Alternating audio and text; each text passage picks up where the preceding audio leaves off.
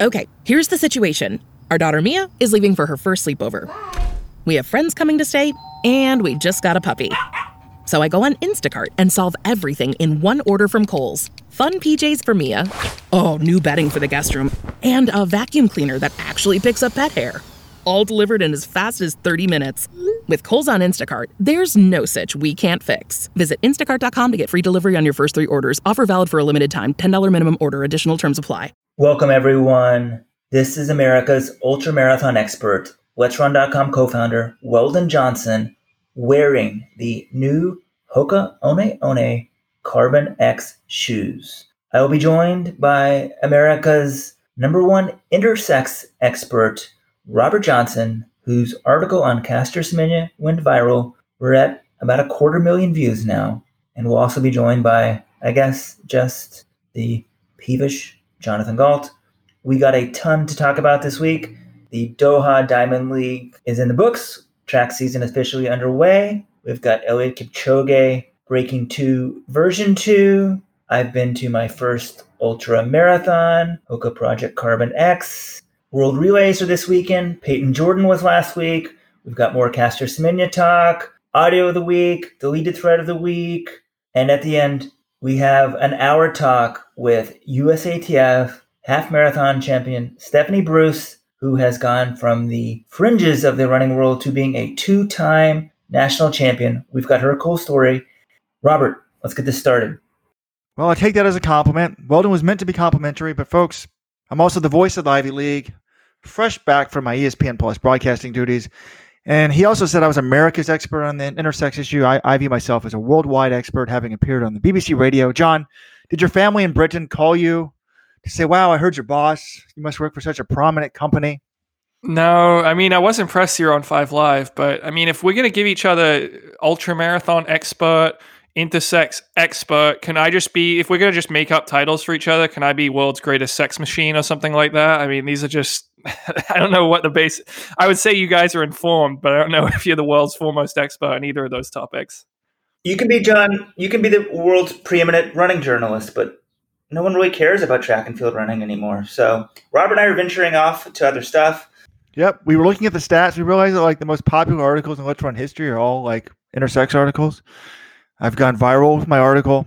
Before we get to Caster Semenya Weldon, let's give a shout out to the sponsors who are sponsoring all of our ultra coverage and this week's podcast. Hoka One One. They put on the Project Carbon X event, the first ultramarathon I've ever been to. They're sponsoring our exploration of ultramarathons for the full month of May. And I am wearing, as I promised, the new Project Carbon X shoe. I don't know what it says about me that I got my Carbon X shoe on Friday and I didn't go on my first run in it until yesterday. I've been wearing it a lot, walking around, but I kicked ass in Central Park. That's all I can say. My dogs they're at a new level now. Shoe coming out May 15th on HokaOneOne.com. They put on a crazy event, 6 hours live streaming. I'd never been to an ultra, and most ultras aren't done like this. It was very fun, and Jim Walmsley walked away with the 50-mile world best and then fell apart. Well, Hideaki Yamauchi broke the 100K world record. So we can talk about that a little bit. He broke the 100K world record? Oh, sorry. Fake news. He won the race. Nobody was breaking the world record in that heat. 80 degrees and sunny, or 80 degrees in the sun. Thank you, Hoka. And also, I haven't taken any CBD oil for the podcast in a while. Here it is. That's a little Floyd de Leadville, the tincture, going underneath my tongue. If you want to save 15% on CBD oils, go to floydsofleadville.com and use code RUN2019. Now 15% off for Let's Run visitors. Oh, wow. He's actually taking it. Proof. Weldon, he puts his money where his mouth is, or in this case, he puts the CBD oil where his mouth is. So last week we started off with Caster Semenya, and let's do it again this week. And, last week when we were recording the podcast, it was just like an hour or two after we'd all woken up and seen the news that the IAAF had won the case. And as the week went on, it was really bothering me how I realized this story was being covered in quote unquote mainstream press. To me, it was borderline journalism malpractice. Every article started off with some comment about naturally high testosterone levels. And I just the average person who doesn't follow this day to day has no idea what's going on. And it hit me when I got an email from my mom, who is not a big track and field fan, but follows sports and is an athlete herself. And she sent me some email, and the way it was worded, it was so confusing. I'm like, she's got no idea what's going on here. Actually, I spoke to her after I wrote my article, which again has gone viral worldwide thanks to the power of Twitter, really, Facebook as well, and Google. But I think it was because the tweet was so succinct. It said, "Are you confused by the Caster Semenya story?" And then mentioned something like, "We imagine you are, because here's what NPR and BBC, Washington Post aren't telling you." But my mom, when I talked to my mom afterwards, I was like, "What were you thinking?" She's like, "Oh, I thought like the way these things were written that they were contrasting her to a transgender person. Transgender people obviously have elevated testosterone." And I'm like, "No, I think they're just, I don't know, they're trying to confuse you. They don't mention the fact that she's XY. They don't mention the fact, we have it for a fact now. Testes, she has testicles, internal, not ovaries." So I just sort of put that out there. I think I helped clarify some things out. If I'm still debating maybe trying to get with Weldon and writing a letter for the New York Times, because they published an article 2 or 3 days after the initial news came out. It's called "The Myth of Testosterone," which to me is one of the dumbest articles I've ever read. And apparently this woman has written a book about it, which doesn't make any sense to me. Well, you could read the book. I think Mom essentially was thinking that Caster was perhaps transgender, trying to compete in the female category. And then the way all the articles were written, she's just like, "Oh, this is the traditional woman with high testosterone who they're not letting compete." And she's like, "That doesn't seem fair." When in reality, it's a very complex situation. She's definitely what I think 99.9% of people would call intersex. And so then the question becomes, what category should she compete in? The open/men's category or the protected female category? And the IAAF has said, she can compete in the open unless she reduces her testosterone, which we at Let'sRun.com have always supported. And it's pretty interesting. She's definitely intersex, and why these intersex athletes seem to congregate in the 800 is something that I think scientists are still trying to figure out. But some new stats came out today. I think that it said that 7 out of 1,000 athletes of their athletes are intersex, which seems very high. Yeah, the IAAF has issued 2 statements on its website. Yeah, almost 1% of the elite athletes in the IAAF or women's athletics are intersex, and it's way higher than that in the 800.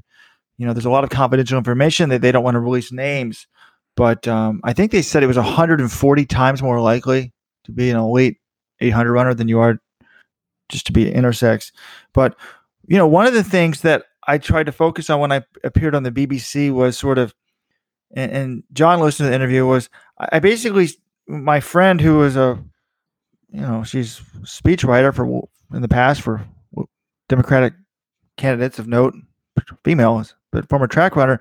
She's like, "Look, when you go on there, just focus on the fact that someone has to lose out on this. Is it going to be Lindsay Sharp and all these other people that are XY, or is it the small percentage of the people that are XX, or the small percentage of the intersex women XY?" And to me, it has to be the intersex women, just by a numbers game. I was most sort of encouraged by all the emails I got from people thanking me for writing the article. I got a few. It's actually interesting to see how the response has been different. I've gotten a ton of emails. I'd say 90% of them are positive, a couple negative. But if you go to Twitter, and they had that study about 2 weeks ago about how liberal Twitter is. Twitter people, most of the comments are negative. So it's pretty interesting. Yeah, I think people just like to be negative on Twitter as well, more than being positive. Generally, you'll get more criticism than people patting you on the back. My question, though, in this whole situation is the people who think Semenya should be able to compete and who are against having to lower her testosterone. I'd just like them to answer a question. Do they believe there should be 2 categories? And if so, where would they draw the line? Because you have to draw the line somewhere between male and female, okay? And the IAF has attempted to draw that line based on testosterone, which I think is a pretty good place to draw it. It's not perfect, but there is no perfect solution. So what happens if you get someone who is intersex, but has even more male characteristics than Semenya? Someone with a penis who has even higher testosterone, but they also have some sort of difference of sexual development, and they have some female characteristics, but look like there's someone who most people would categorize as male, but they are partially intersex.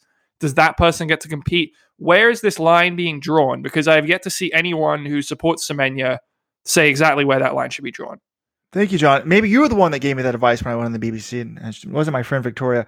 But that was one of the things I was trying to ask this professor. They had me debating, like, okay, my basic thing is, do you believe we should draw a line? Because if you say no, then we can't debate this. But then if the answer is yes, where do you draw it? She kept saying, like, I want to be inclusive. So I took that to mean, okay, well, what is I should have, and John's sort of critique of my radio interview was, okay, you should have asked, what does that mean? I just took it to mean, I said, so Bruce Jenner could win the Olympic decathlon and then a week later win the Olympic heptathlon at the end of the Olympics. And she's like, that's a scare tactic. But she wouldn't answer the question. I didn't ask her flat out. But thank you, John, for making it succinct. I mean, I think one easily could draw the line saying, oh, okay, intersex, they compete in the female category if they want to. But then that would beg the question, where do transgender athletes get to compete? And I think, honestly, without the emergence of transgender athletes and sort of, I mean, it's kind of, I don't know if ironic is the right word, but Bruce Jenner, one of the world's, probably in the history of the world, maybe the most famous decathlete. I don't know, he's on the Wheaties boxes.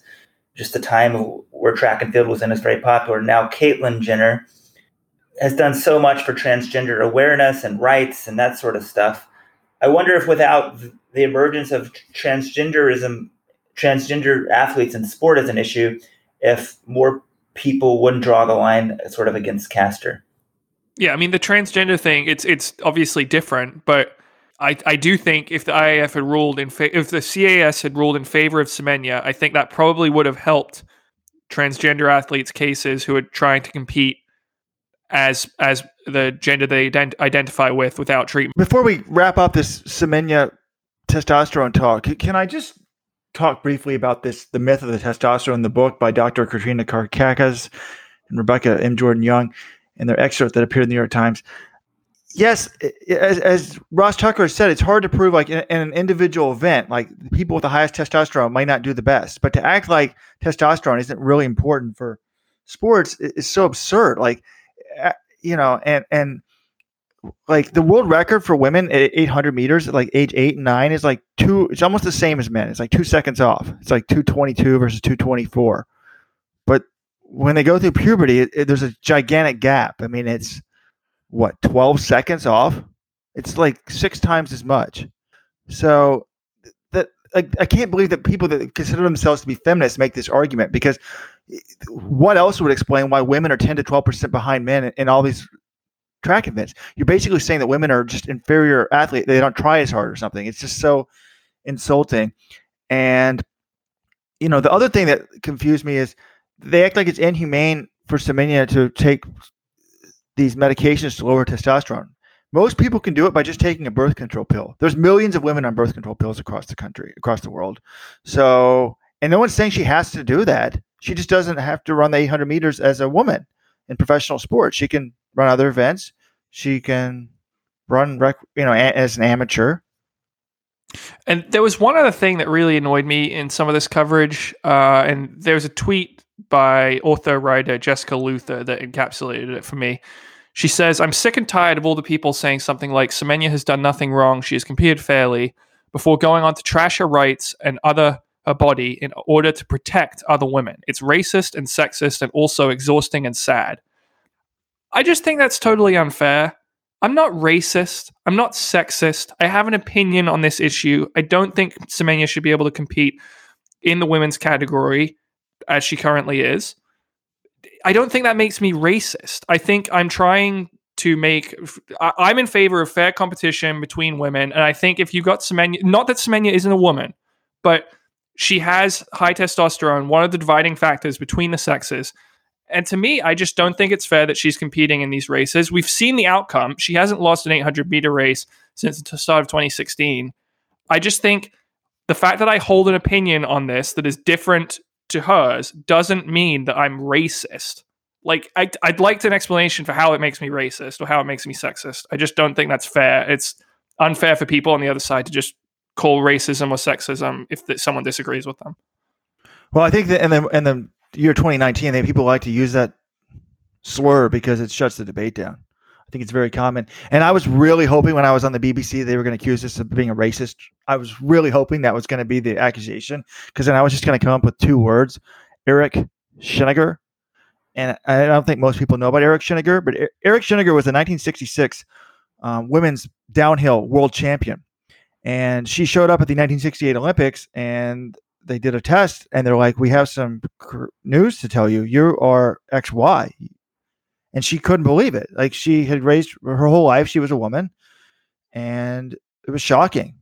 And since learning that, she transitioned to male and has fathered children. And is now, I mean, if you take a picture of him and make a Wikipedia, looks like a normal guy. So they did this to a white Austrian in 1968.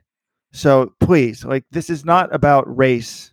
This is not about, and that was one of the things I thought I was really good at in the BBC appearance that I showed up was, Castor said she wants to inspire the youth. To me, this is about inspiring the youth, the next generation. If you're a young girl and you look up on TV and you're dreaming of being an 800 runner and you think, why are all those women intersex? That's not going to be inspiring. That's going to discourage you. And we've gotten emails from people who have kids and they're just watching track. And we know that Castor Semenya is a woman. She's not a man. But little kids look up at the track. And when this email was like, my kid said, why are the boys running against the girls? So that a 4-year-old can sense that something's different there, but adults can't do it. Yeah, but in terms of testosterone making a difference, when we talked to Stephanie Bruce at the end of the podcast, she talks about how one of the reasons she got into running was when she was a young kid in the fitness test, she'd beat the boys. And as you get older, you're not beating as many boys. But if you're a world-class woman, you're beating like 98% of most boys. So it's pretty interesting. And another thing she sort of pointed out, I'm like, you guys wanted to know why women are doing so well in their late 30s running or mid 30s. And she's like, women get more testosterone as they age. As they approach menopause, sort of the ratios change, which is kind of interesting. So we'll have more testosterone talk later, but let's turn to track talk. I mean, we're almost 20 minutes on Castor Semenya. If this was the final time we saw her on the track, what a run, 1:54.98 in Doha. Season opener, and people always wondered if she's sort of been holding back a bit. I never really bought that argument, but this is only the 4th time she went under sub 155, and to open the season like that after running a 5K a few weeks ago, a great run for her if this is the final time she's seen on the elite stage. But she said she's going to fight these regulations, so we may still see Castor all year competing. Well, I don't think we're going to see her all year. I mean, she is not allowed to compete in any diamond leagues the rest of the season. The earliest she could compete right now, as the rules state, is the World Championships in the 800. She could run like a 5,000 or a 200, but I don't think that's going to happen. So until these rules are overturned, she can't compete on the diamond league. Lawyers, John, lawyers. She'll get lawyers. She could run a 5K, right, as you said. But I mean, that race got the most attention. But I don't know. Maybe there's not much to say about that one. Semenya won it. Francine Saba was second. She's also affected by these regulations. And American Ajay Wilson, third, sort of posed to be the standard bearer in this event if these rules are not overturned. So, I mean, think how differently Ajay's career would be if she was winning all these races. Should be a 2-time world champion indoors. Should be the world champion outdoors. She might be an Olympic medalist because, remember, she didn't make the final because she had 2 women believed to be intersex in her Olympic semifinal. She'd have a very different career. But she is the favorite now for the 2019 World Championships, assuming the rules don't change. Well, if we're going to talk about people missing out because of intersex issues or unfairness in the women's 800, I don't think we start with A.G. Wilson. She's still young. She can be the face of this event, maybe even all the way through 2028 when we have to host the Olympics here in the United States. But how about the woman that lost the most to me is Alyssa Montano. I mean, Alicia Montano. Excuse me, John. Thank you. Let's go back to 2012. If you take out all the intersex athletes and dopers, she's the gold medalist. She never even won an Olympic medal. So that's all I'm going to say. I don't want to be accused of saying who's intersex and who's doper, but that's my personal opinion about it. And, this event in general is just going to be completely different than it was around that time. Yeah, times are going to be slower as well. You're not going to have Semenya towing people out to 156s or 157s. which RJ Wilson ran 155 in 2017, American record. But let's move on. There were other races in Doha. One of the ones that caught my eye, the men's steeplechase. Now, be honest, guys, did you expect when you saw the start list of this race that Hillary Bohr would be contending for the win and would have the lead heading into the final barrier of the race? I'm glad you went there first because I was just looking at Doha. I'm like, I'm going to bring this up. They're not going to mention it. No, I did not expect that. And I started yelling in my apartment. I was like, yeah, go! It was so exciting. It's why I watch track and field. I have no idea what the broadcast was like in the U.S. if they even got behind it, but it was shocking to me. He was up there leading on the backstretch, kind of looking over his shoulder like, what the F is going on? We should have maybe had him as a guest on the podcast. He got a PR, and El Bakali, who was fifth at the bell, he was the class of that field, silver medalist, and class won out, which it often does in track and field and horse racing. We can talk Kentucky Derby too if you guys want. But what a run by Hillary. He looked so exhausted coming in. I think maybe if he could have stayed a little more composed, a little more relaxed, he could have won it. But there aren't many upsets in track, but watching him run really inspired me. Thank you. Yeah, it was also, I was generally behind the scenes here. What we'll do is we'll assign each person at letsrun.com will be assigned a certain event to write about. And so I was not writing about the steeple, and so I was sort of working on my event. I look up the steeple, there's probably about 2 laps to go. I'm like, holy shit, Hillary Bohr's up front. Then it's like the bell, and I'm like, holy crap, he could win this thing. It was awesome to see him going for it. And El Bakali, for him, some redemption, because he, for so often in the last few years, he's been the guy who's sort of been pushing the pace up front, only to have Conseslus Kiprudo run him down and outkick him in the home straight. We saw it in the Diamond League final last year, unforgettable.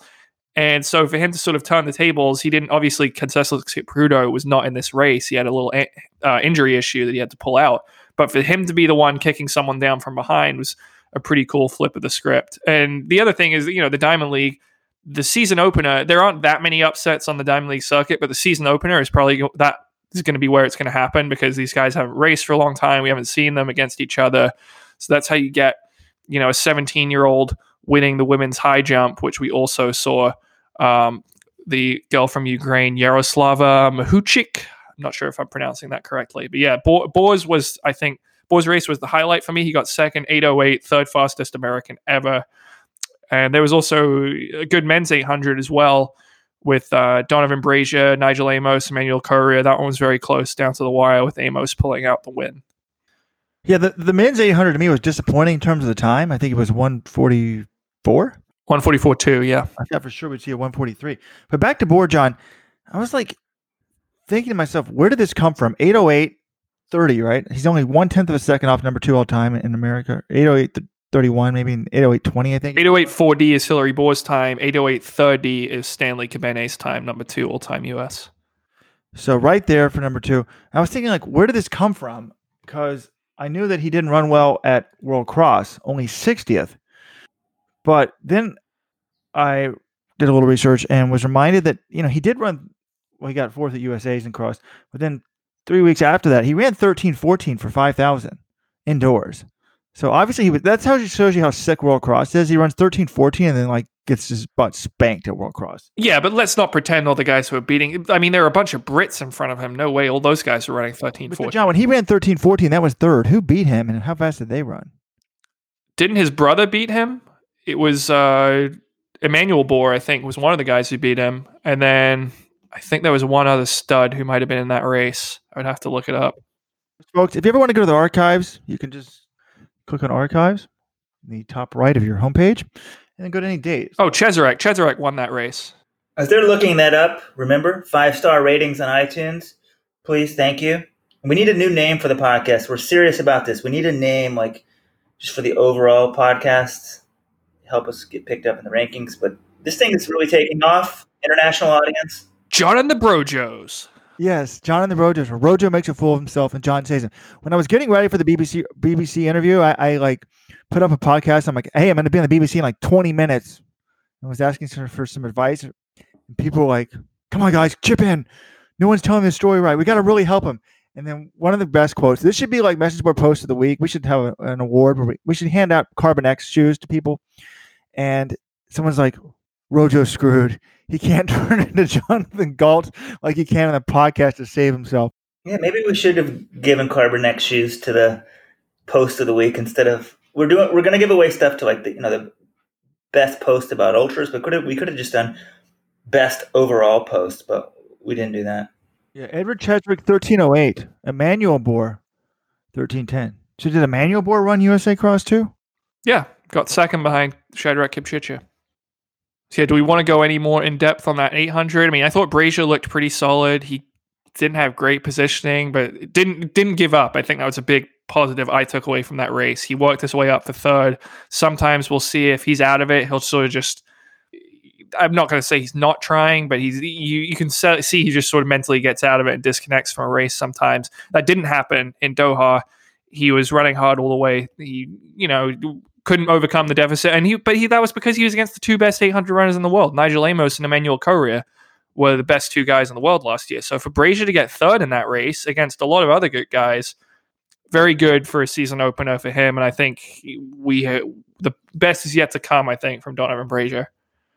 Yeah, it was a great way to start the Diamond League season. That was the first men's race on the track of the whole Diamond League season, and you had the three best going at it.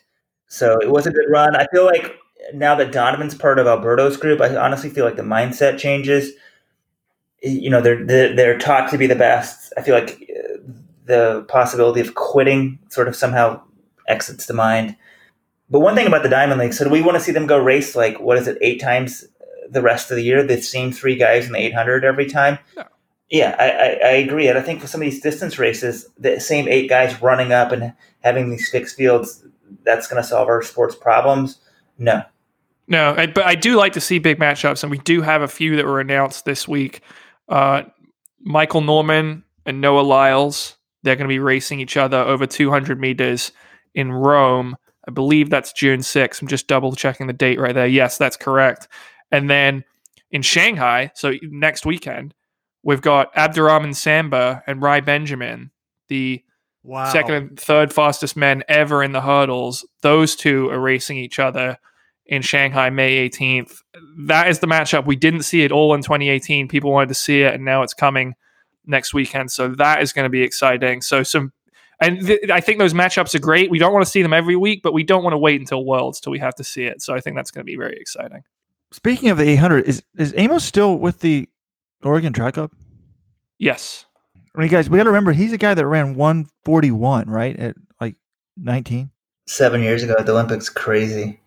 But again, he had Rhodesia towing him out. I mean, he's run 142 since then, but unless it's very hard to run 141, but it's a little bit easier when you have a guy running 140 up front towing you along. Yeah, but it's good to see him sort of get his career back on track. Remember, this is the guy that would like to be the DJ and kind of live the lifestyle, and he's only 25, so he's kind of gotten it going together. At Worlds in 2017, he won a bunch of races, but it was only 5th in the Worlds. Although, okay, John, let's show your expertise. Who won the 2017 World Championship 800? Pierre-Ambroise Boss of France. No hesitation. Very good. Silver medalist Adam Schott. Bronze medalist Kipchoge Bet of Kenya, who has since been popped for doping. So I'm trying to look. Again, we can see what John's doing right now. His eyes were glancing towards it looked like a TV. Were you looking that up, or was that off the top of your head? I knew that. It was too quick, John. I was there. He won. It's the fucking World Championships, Robert.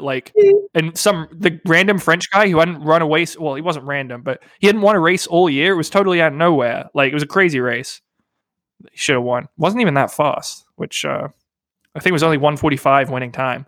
No, 144.6. Jonathan Galt, folks. All right. See, I'm not perfect, but yeah, that was interesting. But no, Robert, to say Nigel Amos, nice to finally see him back on track. He's been one of the best guys in the world for almost the entire last half decade. Since he was 2014, he was the best guy in the world. Probably 2015 was close to it. 2016, I think he was banged up. 2017, he was the favorite coming into Worlds and blew it, didn't run well.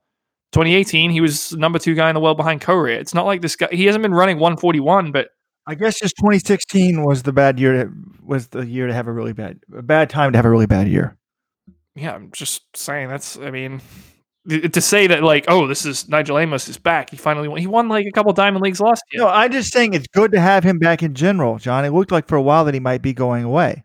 It didn't really look like that to me, but well, he ran 141 in 2012, and he ran 144 in 2013, so that's not good. 2014 and 15 were better. 2016 was bad. So since he's come back to America, he's been consistent. Okay. We need some field event talk. We had 2 standout performances in Doha. 17-year-old Ukrainian high jumper. I'd never heard of her before, even though she's like world youth superstar. Yaroslava Mahuchik.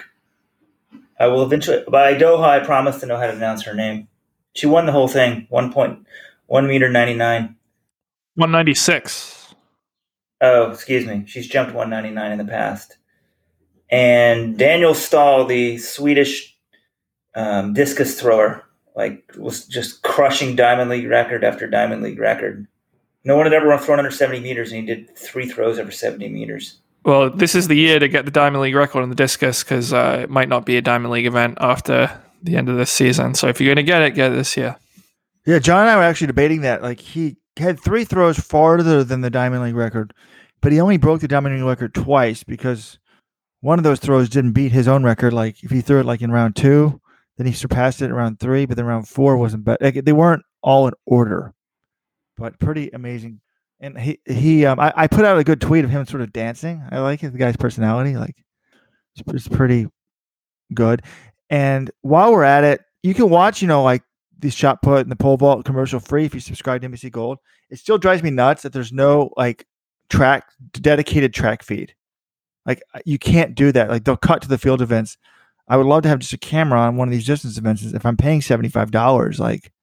And I guess the way that works is because the same cameras maybe that are, well, I don't know. I agree. One more thing on Daniel Stahl. He was the Let's Run quote of the day today, and I thought it was really great. There's a competition at the Paavo Nurmi Games in Finland, and if you break the Finnish all-comers record in the discus or javelin, you win your own private island.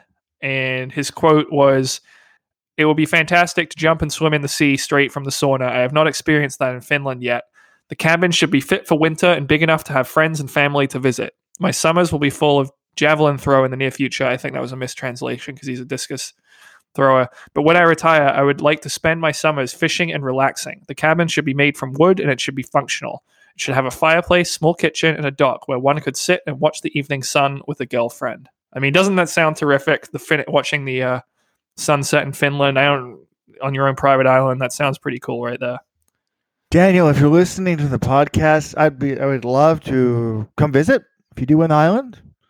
Not very handy. Maybe I could help you build a sauna though, or whatever you need. Yeah, we can record a special edition of the podcast live from Daniel Stahl's Finnish island.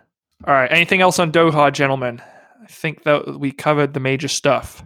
Helen Obiri beat Genzebe Dibaba in a great women's 3,000. That was pretty interesting. It was fast times all around there. Obiri won it in 8:25.60. Dibaba was second, 8:26.20.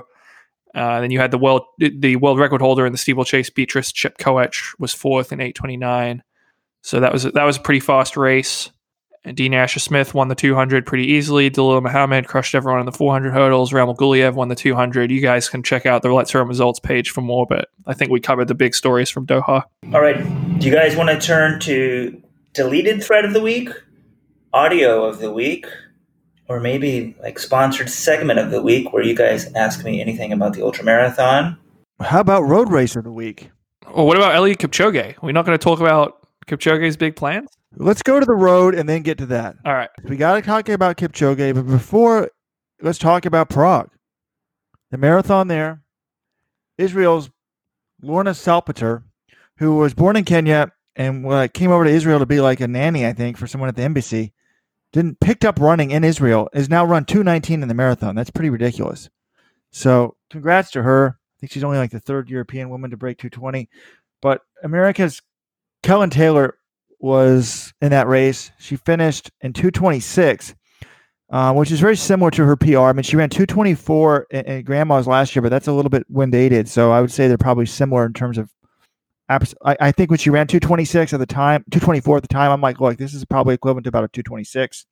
And hey, proven right yet again. But she did it the hard way. She went out in 71 for the first half, still held on for 226. What do we think about that? There's a thread up right now saying the women's Olympic trials will actually be interesting, and they're giving Taylor a shot. Weldon, what do you think? Of course, they'll be interesting. They'll actually be interesting. They were interesting last time. They're going to be interesting this time. I don't think that's a debate. But anyway, Weldon, your thoughts on Kellen Taylor? Yeah, I think a 226 going out that hard shows she's at the, she's not at the Jordan Hsay level, but she's knocking on the door at the trials. I think a lot of people probably saw the trials, as like a big four with Craig, Hsay, Flanagan, and Linden. What about Huddle and Sisson? Oh, well, they were new. So big six. I knew I was leaving somebody out. So yeah, we'll take out Flanagan because we know she's probably not going to even really be there. And Linden's getting old. But Flanagan's not going to be there. Why'd she have surgery then? Maybe she'll be there. Maybe she won't. Actually, she'll probably will be there. But Sisson, yeah, it's just going to be great. But now I would say, yes, you put her in the mix. And I will be rooting for Stephanie Bruce. I explained why in the podcast I'm allowed to root for her since when I was back in the day training, she came through Flagstaff. So that's official. Stephanie Bruce will want to be in that mix. But the one thing she hasn't figured out since her childbirth is running a good marathon.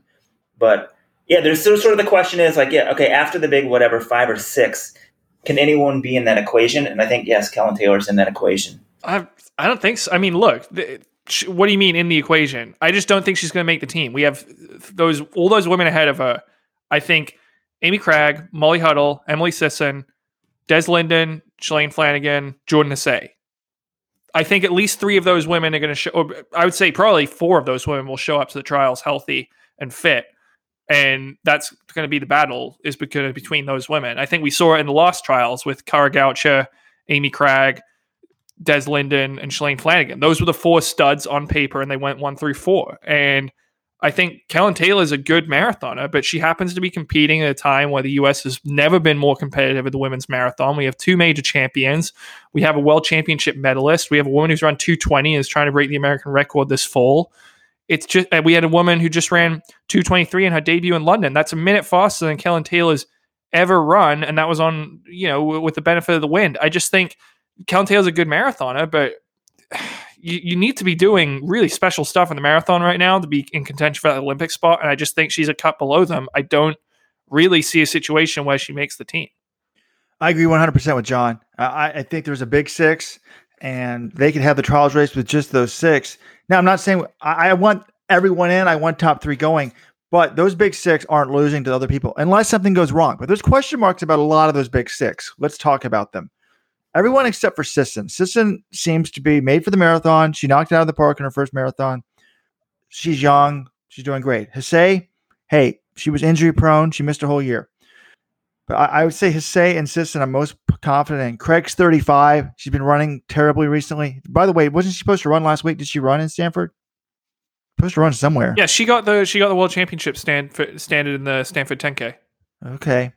So she's turning around. Flanagan's having surgery. She's 37. Linden's 35. Huddle's 34, I think. Huddle, to me, has not necessarily proven she can run a fast one. So maybe you could she's been second in New York, though, which is better than anything. We were talking about Taylor 4 years ago. I think she's got a shot, but she's going to need some of those people. Could she beat an aging, if Flanagan's not there, could she beat an aging Linden? I think she maybe could. So, yeah, I guess she could get 3rd. Oh, actually, sorry. Amy Cragg did not race. I didn't see her in the Stanford results. Sorry. I think I made that up. I don't think she did race at Stanford. So I think there's a lot of question marks about the 3rd spot. And if Hsay's hurt, so yeah, then she's right there. She's definitely the clear-cut 7th best, I think. If everyone's on their A game, yes, she's 7th best. But they're getting older, as you said. Robert's just like, oh, Emily Sisson, no problem. I don't know. Stephanie Bruce beat Emily Sisson last year in the USA 10K on the track. So it's not like everyone shows up and runs their absolute PR at the age of when they were 32 years old. People get older, they're hurt, they come off stuff. And Would you guys agree this was a run in the right direction for her? Yes, she faded, but she still ran 2:26 going out at 2:22. Oh, I think she deserves a lot of credit for going out in 71. A lot. I was rooting for it 4 years ago. I like the underdogs. I like the smaller teams. I don't want the entire team to be the Nike team. I mean, they already own USATF. Their logo is going to be on the jersey regardless. So, Hoke NAZ Elite, Ben Rosario, Kellen Taylor, good luck to you guys. Hopefully this will motivate you. Just record me doubting you, and then you can play it when you get top 3. Because we know they're all listening because Stephanie Bruce is on the podcast at the end. Yeah, I guess I will say, Robert, you did make a good point. Things do go. There are question marks about some of the top women. Things do go wrong in the marathon. That said, I do think it's quite unlikely that Kellen Taylor makes the team. But yeah, if she because also remember she's in her 30s as well. She has to come into the trials fit, healthy, and ready to rock it, and that's not a given as well. But now that I'm learning that being in her 30s is an advantage for a woman, but she's only 32 too. Plus, I'm rooting for her. Her maiden name is Johnson, according to Telestopja. I did not know that. She's probably a relative. So, one of the many powerful Johnsons. But, Weldon, you had some other races you wanted us to talk about. But let's talk about, since we're on road racing, let's talk about the other big development last week from the roads. Eliud Kipchoge will not be doing a fall marathon major. He will be going sub 2 yet again. I'm not going to lie. I'm not happy about this. John reminded me that I wasn't happy about it the first time, but I'm very unhappy about it this time. I'm tired of sub 2. I feel like it's a gimmick. I want him to fail. Well, this one's called the Ineos sub 2. Ineos 159 Challenge is actually the name of the event.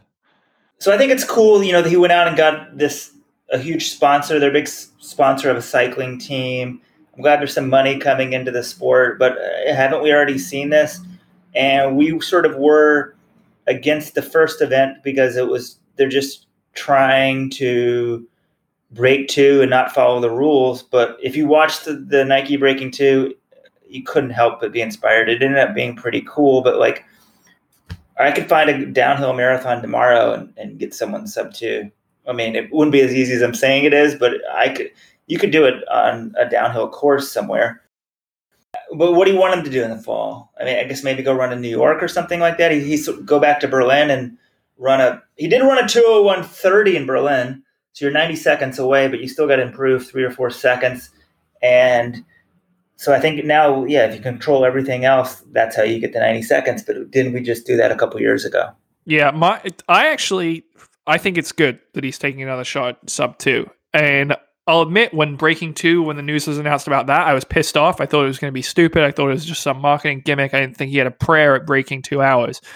And watching the event, I changed my mind after it. I thought it was well done. I thought 2 hours 25 was closer than I ever thought he was going to come. It was crazy.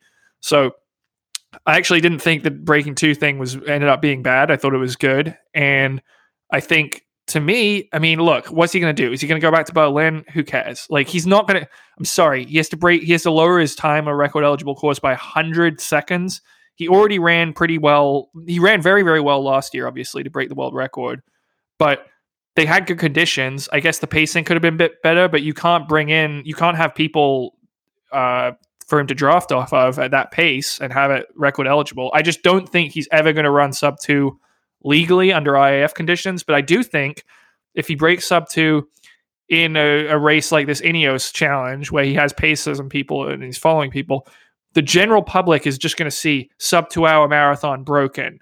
They're not going to care if he doesn't do it. People were still inspired by 2 hours 25 at breaking 5, and Kipchoge has said repeatedly he runs to inspire people. That's what motivates him in his career. He's already got the world records. He's won London 4 times. He's not running out there for the money, though I'm sure that he's being compensated nicely for this attempt. He's running to inspire people, and I think if he runs 159 and shows other people who are closed-minded that they think it's not going to happen and he does it, that to him is inspirational. That to him is a big accomplishment. I think it's one of the few achievements left for him in the sport is sub 2, no matter how it's achieved. That and a second Olympic gold medal, I guess win all the majors as well. So it would have been cool to see him run New York, but break 2 hours, no matter how it's achieved, that is really the big white whale that's left for him and for everyone in the marathon. So I'm excited to see what he can do. This is not right. We're going to have to hear about this for years. Sub 2. Well, I guess if he broke it, it would be all right. Then I wouldn't have to hear about it for the next 30 freaking years. Like, first of all, if he does do this, I hope they just get rid of the pacers jumping in and out. That is so stupid. Have him run behind a car, the triangle thing blocking the wind right behind him. Last time we were debating how much of it was the shoes, how much of it was the car, how much was the pacers. Get rid of all that crap. Put a car in front of him and maybe let him do it. But I'm serious about this. We're gonna hear every marathon has to be fast. Why? I want to see him win a race without a rabbit. He's only done it once in his career. Go to New York, win that. I don't need to see sub 2 exhibition. I don't like it. And now again, I hope he fails, and I'm maybe even rooting against him in the Olympics now, which is crazy because it's just I don't know. I understand that he wants the motivation, but I don't know. We're not going to know how much of it is the shoes, how much of it is this, how much of it is that. I don't know.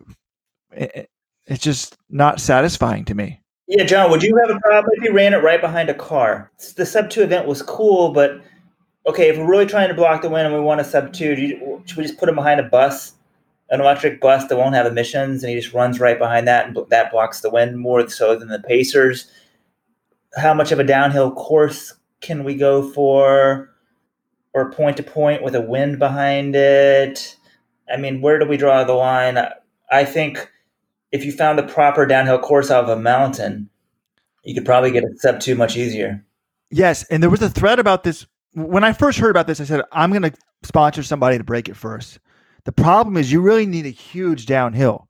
To get like a 2.8 marathoner to do it, Weldon, I think we figured out the math. Maybe I'll write an article. I think you need about a 3,000-foot downhill to do it, to knock off about 8 minutes, which is a lot because then you're starting the beginning of the race at altitude. But there was a thread on Let's Run. John, you remember seeing this, Weldon? It was this week. I was reading about it. Someone knows a place where it would be that far downhill. I say that we get on Kickstarter.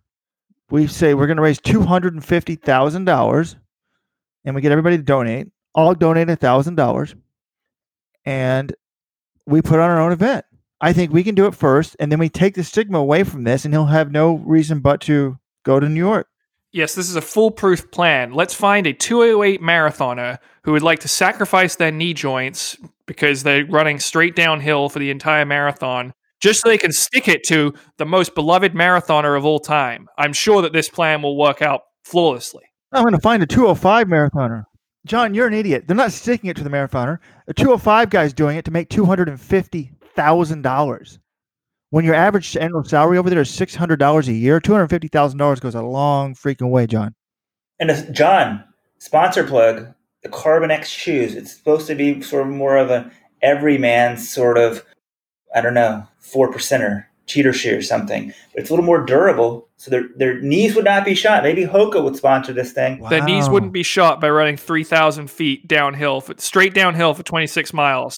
Sorry, there's no shoe. That's why you need a gradual. They're designed for ultra marathons. These shoes are designed to last. They're not designed to run downhill for 26 miles straight. Also, Robert, you said I don't get it with all these fast marathons. What's up with all these fast? So you'd rather just see Kipchoge show up in New York and run 2:10? Come on, man. If he's running New York, I want to see him go after Mutai's course record. I don't want to see him going out there and just picking it up and then dropping a 4:25 in mile 26. I'm tired of the same of everything. I'm tired of him running rabbit race after rabbit race. So if New York wants to put in rabbits, I've been urging New York to put in rabbits at least once every 4 years. When I'm anointed the commissioner of the sport, I will have innovative ideas. We will run New York rabbits 1 year, Boston rabbits the next year. It'll rotate so that maybe like once every 4 years you get it in New York. But so if he wants to do that in New York, that would be fine.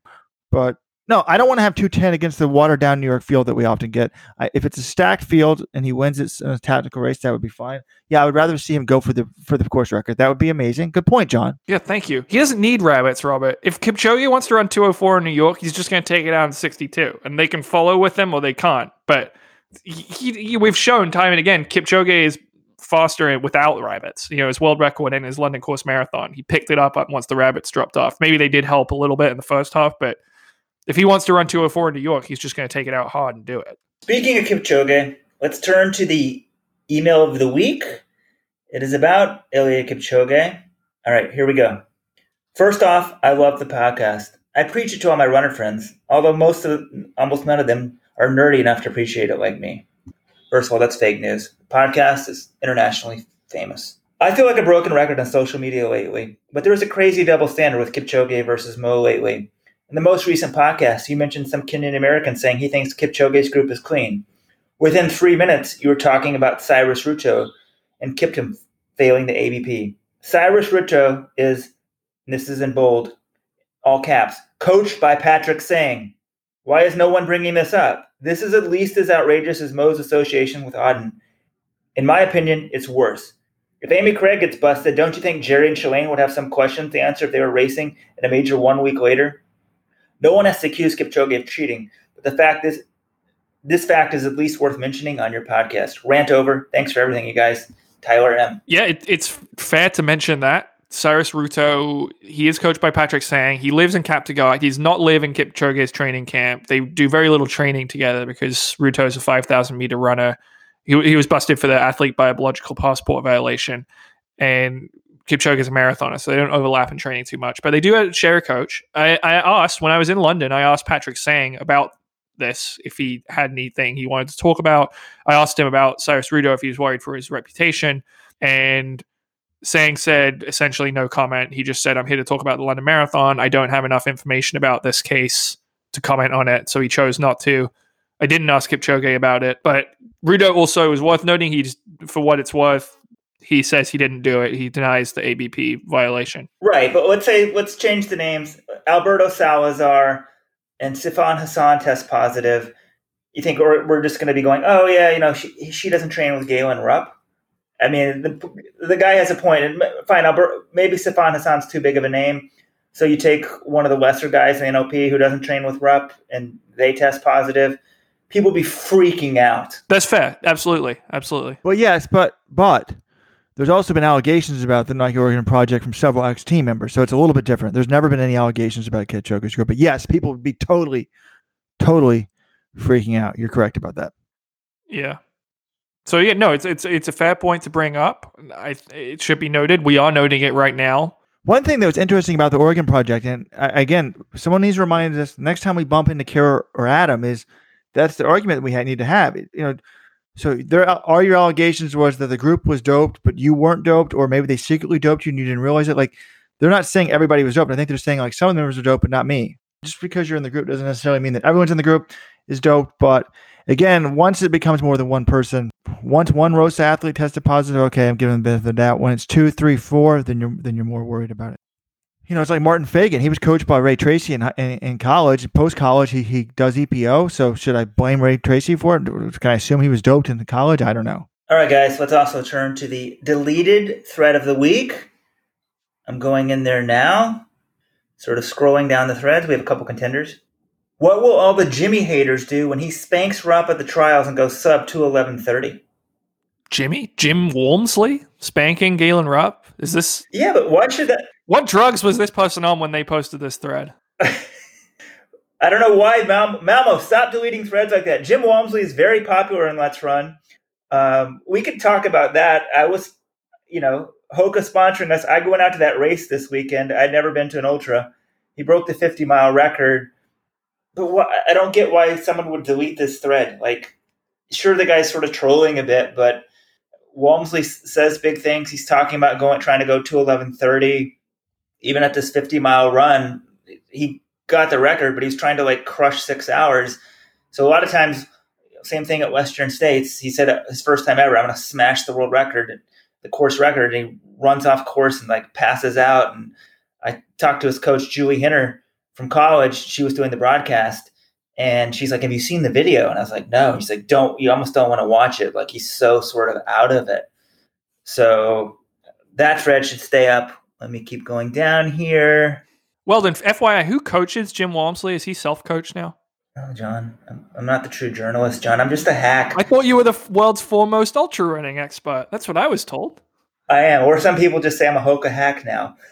I need to find that out. Jim Walmsley actually will be on the podcast next week in the Hoka sponsored segment. I have agreed to that. So I think you guys will have a lot of questions with that. And I feel like Jim, there was one thing that Mike McManus, the sports marketing guy at Hoka, said, and Mike was on our podcast last week. And my apologies for the audio on my side. It was terrible. I was on my phone and I don't know what happened, but you could hear Mike very clearly.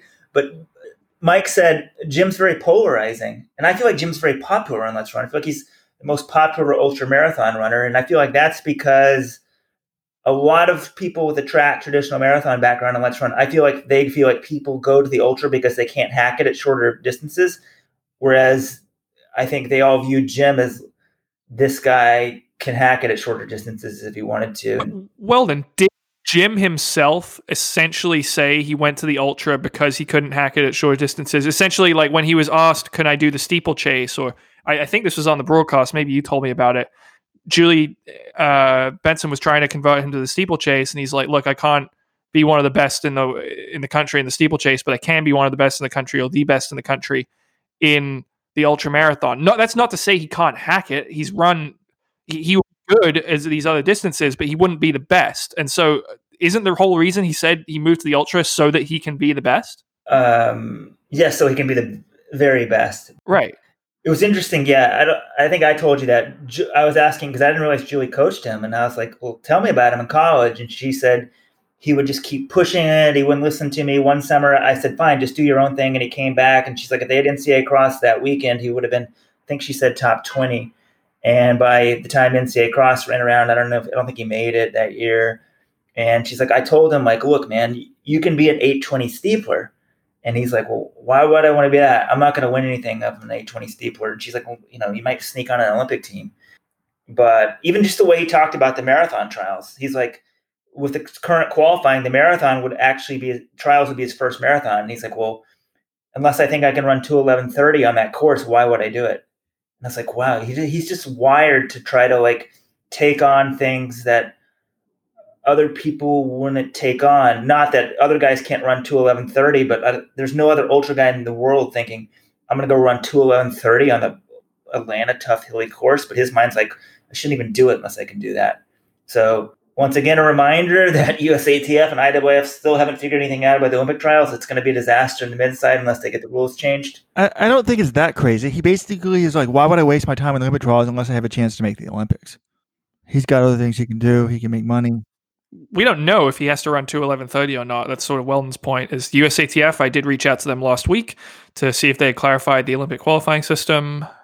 So far, no clarification from them on that. So still waiting. I thought you were supposed to get something by yesterday. They were hoping to get back to you yesterday, but they didn't. They were hoping to get back because the PR staffer I talked to, Susan Hazard, was heading off to Japan for the World Relays, but she left and didn't get something back to me before she left. So, by the way, the World Relays are this weekend, folks. If you want to watch, they'll be on live. My play-by-play partner at the Ivy Leagues, Bill Spalding, is going big time, leaving me behind, not taking me. He will be doing the play-by-play for the World Relays with Otto Bolden, but there are no distance relays this year, so you haven't heard much about it in Let's Run. No DMR. Ivy, the IAAF has killed off the 5,000, 10,000, and now the DMR. And 4x8s.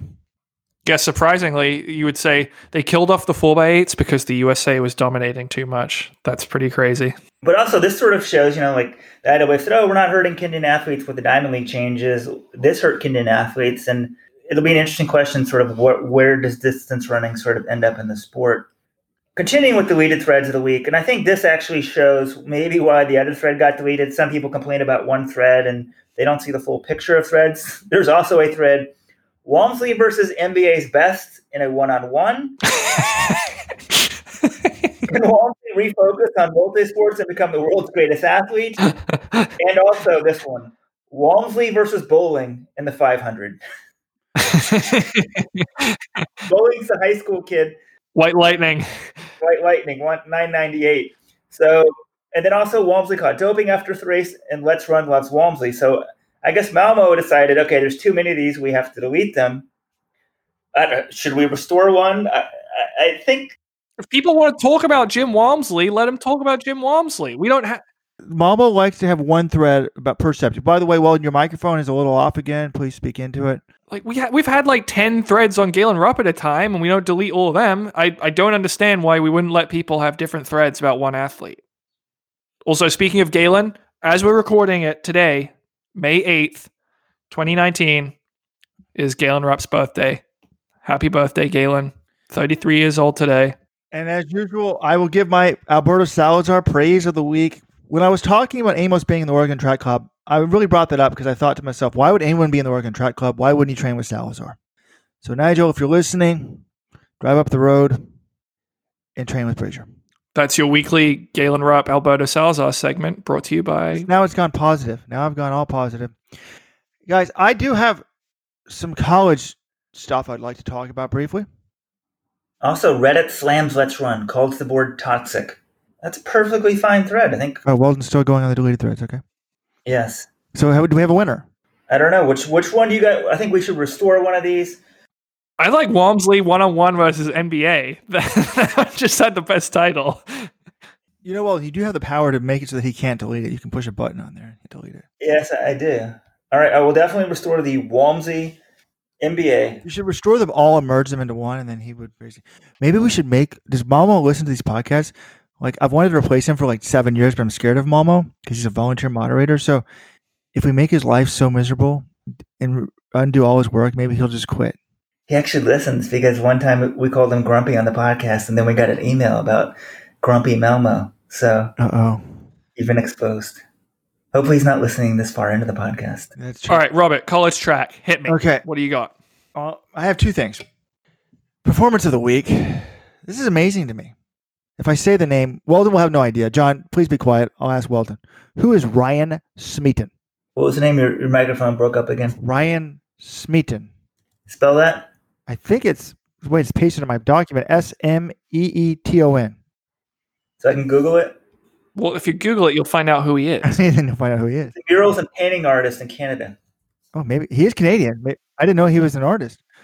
He's the new NCAA leader in the steeplechase. Dave Smith, Oklahoma State Cowboys.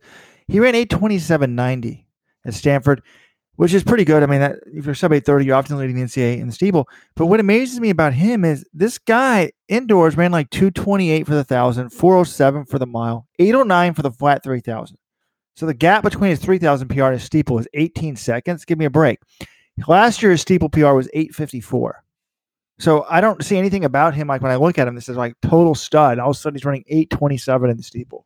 Like Dave finds these random guys. Like remember that guy? Who was the guy that was dunking the basketball and stuff? Josh Thompson. Yeah, sick. JUCO turned him into sub 4. I mean, his personal best, 155, 229, 353, 812.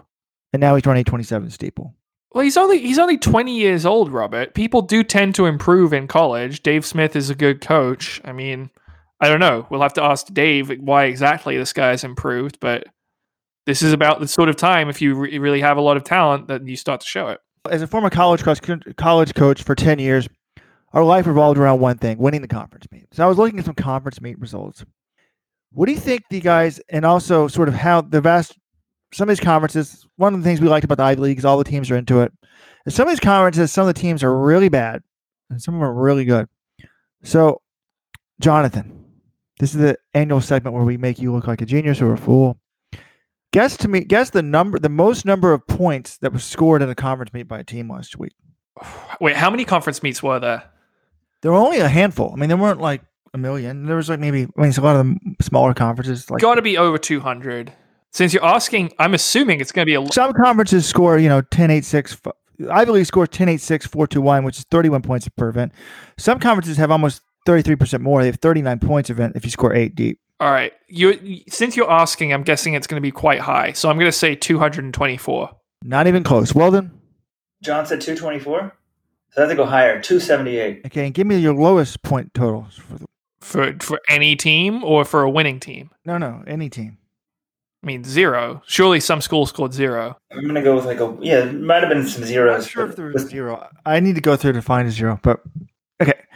The Monmouth University men scored 339 points. What the hell? 300? Win the Metro Atlantic Athletic Conference. And it wasn't even like, that's almost 50% of the conference points, I think.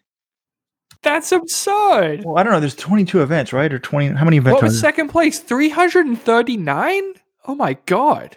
It wasn't even half the events. There's over 800 points. And this is a conference with like Iona in it. Congratulations, Monmouth. I've never seen a track meet. I've never seen a track meet score remotely close to that. Maybe it's because I haven't passed results enough, but that just sounds ludicrously high. I should do the math per event. I think it's like they're averaging about 15 points per event. So second place was Ryder with 152. Iona 116. Manhattan 103. So there's still 4. Wait, okay, how many events are in this conference meet then? There was 4 teams over 100 points. Second place? With 39 points, John, there's a lot more points. 1, 2. So they go 10, 8, 6, 5, 4, 3, 2, 1. 21 events, I believe. Yeah. So there's 819 points.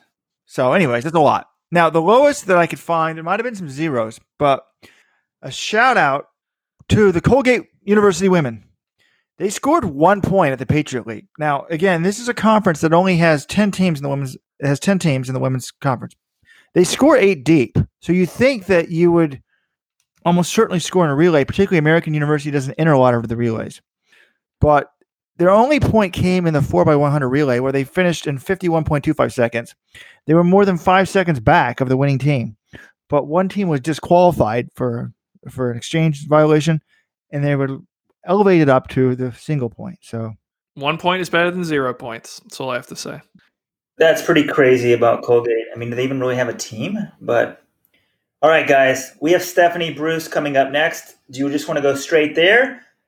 You guys can ask me some questions, or I have a new revenue opportunity in the audio of the week, but we could save that to next week. What do you guys want to do? Well, I'm kind of fascinated by the ultra scene. Like, is it appealing well because there's a lot more unknowns? Like, Walmsley can really slow down at the end, and he's struggling. Like, do you think that, there will be more intrigue as to who the winner is of these races? Yeah, for me there was. So, I mean, there's only 8 people in the entire race, so that's very different, right? There was 2 people in the women's race, and only 1 finished. So, Sabrina Little, your only finisher and winner of the women's race. So, someone on Let's Run could be like, oh, this shit's not competitive. But the men's race, so you had pretty good storylines. Like, you have Walmsley saying, like, I'm going to break 6 hours. Then you have Tyler Andrews, who also is an advertiser on Let'sRun.com for his Strive trips. If you want to go to Peru or Kenya and train, check out Google Strive trips running. High school kids, adults, everyone can do it.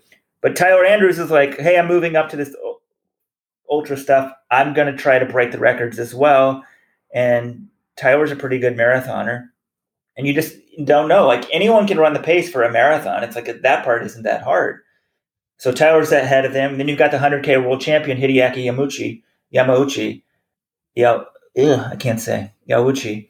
And he's in the race as well, saying he's going to go out slower. And so then Walmsley's ahead and just like crushing it and really starts picking it up on the flats, running 5:30 pace. And he only needs to run 5:45 pace. He's actually looking at the splits here and ended up running some in 5:20s. And then all of a sudden, the pace slows to like 5:45. And I tweeted out, like, is he done? And these guys there are trying to tell me, like, oh, no, he can hold on. And I'm thinking, like, he's in a shitload of trouble. And I kind of was right. He held on. He got the 50-mile record. And then right when he gets there, he starts jogging. And then he's walking and sitting on the bench. So it took everything he could to get the 50-mile record. Now, are you in a media truck? Like, how are you following this? No. So they, won at 62 miles, right? So, I mean, everything they had was totally first class, full disclosure. They paid for my trip. You go on buses out to the start out in Folsom, which is about 20 miles from the finish. And then we get in a bus and we go to maybe 9 miles, get out, watch them run by, keep going down. But, I mean, they spent hundreds of thousands of dollars on this broadcast. It was like the crew that does the Red Bull events. They had lead trucks with both races and a drone flying on overhead. So for me to follow it, I would just stream it on my phone or in the car. And then we go to the finish area and they do 9 4.7-mile loops. So there you stay there and you see them every, 25, 30 minutes, something like that. So then I would just watch on most ultras, that's the thing. You can't watch them. I assume Comrades is on TV, but most of them, you just sort of are getting updates and splits. This, you could actually watch the whole thing. And Tony Revis is doing full broadcast on for 6 hours. So my other question was, why didn't they just run the loop over and over and over? Why did they run the other part first? Probably because maybe the other part is downhill a bit. I'm not sure about that. 150 feet downhill, which if you do the math, actually should make that much difference. That should make, I think, like a John Kellogg would say 30 seconds. And it's not, the course wasn't perfectly flat, but it doesn't hurt to have a downhill part. But then Jim and them held back on that part, and the Japanese guy went out harder. So I'm thinking probably they wanted everything possible to do that. But if you're going to do that, then I would start the race at 3 a.m. I feel like if they started the race at 3 a.m, then you could have seen if Jim could have broken 6 hours. But it was so hot. Like, I couldn't believe the official temperature was only 70 something at the end because. Yeah, I mean, Monza started in the dark. I think it'd be hard to film, obviously, if it was in the dark. But can we give a shout out? People always are talking about soft Americans, and I want to go there. There's threads on Let's Run like, why do you have to be a full-time pro? What do you do all day with your time? This Japanese dude has won 2 world championships at 100K, and he's got a full-time freaking job. Why do these Americans, lazy millennials, sit on their butt all day and just run around for a few hours? This guy only runs 60 miles a week. Somehow he's an ultramarathon star, and he told Weldon he runs 60 miles a week. If you only had to run 60 miles a week to be a top pro runner in the U.S., I think more people would do it. I mean, that was crazy because I was like, how much do you run? And she says, the translator said 100 kilometers a week. And I was like, what? I'm like, no, how much do you run? And it's 60 miles a week. And then she sort of says, oh, maybe 125. And she's like, I'm like, are you sure? And she says, yeah, maybe 500 kilometers a month. And I was just like, holy crap, how can he be the best 100K ultramarathoner in the world? And I think that sort of begs the question. People are specialized at certain stuff, and detractors would say, hey, well, this stuff isn't that competitive, but this guy can do that. No, it just confirms my belief that the Japanese are really good at going a long distance at like 2:10 pace. Yeah, I mean, like this guy, Hideaki Yamauchi, he's made to run the 100K. He's very good at it. And even here, he said he's going to go out at 6:20 pace, 6 hours and 20 minutes. Are there any records we can break? Well, why don't you just pick one up and try to break like... Yeah, that's what I used to think. Robert, you were the ultramarathoner of the group. You could have done it. I've done a 30-mile run in practice. I mean, hell, the article's got 1,000 Facebook likes. I'm not convinced Robert could run 30 miles at any pace right now. So I think just finishing that distance would be a massive achievement for him. By the way, well, we got to correct for the record. Colgate does have a big team. I see the photos on their website. When I was coaching at Cornell, I remember talking to it. It was a different head coach, but they were telling me like they don't get like any admission support. So it's really hard to have a good team if you aren't recruiting. All right, guys, we got to start getting these podcasts shorter because we're way over an hour in, and we've got an hour pretty much next with Stephanie Bruce, the USATF half marathon champion, in our Hoka sponsored segment. When Hoka said, hey, you guys want to talk about ultras for a month? We're like, sure, great. And they're like, do what you want. We're like, okay, we'll have a Hoka athlete on the podcast each week for 5 minutes. But, she won the USA half champs, and I've always wanted to talk to her. So 1 hour with her. We're going to have Jim Walmsley next week. So, Robert, you can get all your ultra questions out then and say that you could actually beat him even though you're a fat ass and slow. Robert versus Walmsley 101, one-on-one basketball. I think that's the big question. I'm still taking Walmsley every day. He's very tall. So, yeah, I'm taking Walmsley in everything. And he says Air Force training. So, yeah, no chance for Robert. All right. Till next week, everyone, listen to USATF half marathon champ Stephanie Bruce. She's got a cool story. Talks about how this part isn't cool, but the death of her father really helped inspire her and make her go from a mediocre high school runner, or pretty good high school runner, to a fabulous runner that she is now. And the resurgence of her career, or continued emergence of her career after the birth of her 2 kids, getting her first national championship last year at 34 and her second this past weekend in Pittsburgh at the age of 35 with a PR in the half marathon. Stephanie Bruce, next. All right, we're joined by Stephanie Bruce, the newly minted USATF half marathon champion in Pittsburgh this past weekend. Her second national championship in the last year. Both those coming at, were you 33 last year? You're 34 now. I'm 35. 35. Ooh, wow. I mean, that's pretty amazing. First national championship at 34 at the 10K at the Peachtree 10K last year, and number 2 this weekend in a PR in Hilly, Pittsburgh, 1:10:44 over Sarah Hall and Emma Bates. First of all, welcome, Stephanie. Thank you so much. I'm excited to be here. And congratulations. Thank you again. You've had quite the career, and we're gonna touch on that. Like, you came through way back in the day. I was living in Flagstaff. You came through my apartment, so you're officially the one runner I can root for. If you stayed in my apartment or been in my apartment, like, I feel like that predates being a journalist. So you're the number 1 runner in the hearts of Let's Run. But let's clarify. Like, I didn't come to your apartment like to date you. No, exactly. I came to your apartment because my teammates knew you, and you happened to be living in Flagstaff. Yes. Let's get that clear. Dave Monaco, founder of Bring Back the Mile was out in Flagstaff for the summer, and some of his teammates came through, and I had no idea, seriously, like 10 years later. I think it wasn't until World Cross in Uganda that I put two and two together that you had been through there. But now, of course, I take credit for fostering a little something with your running career. But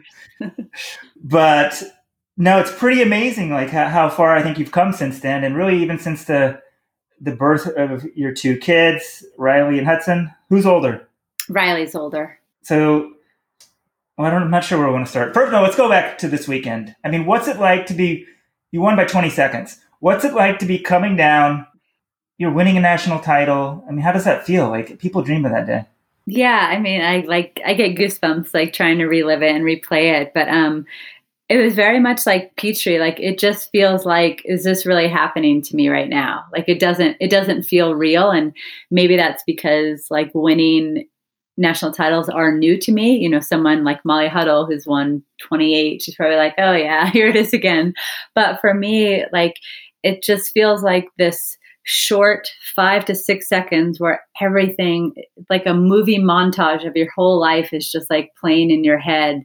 And you're like, gosh, there's so many things you want to say. There's so many emotions you're feeling, but you don't have enough time because the finish line is coming. And it's literally what you train and you dream for. And then it just happens like that.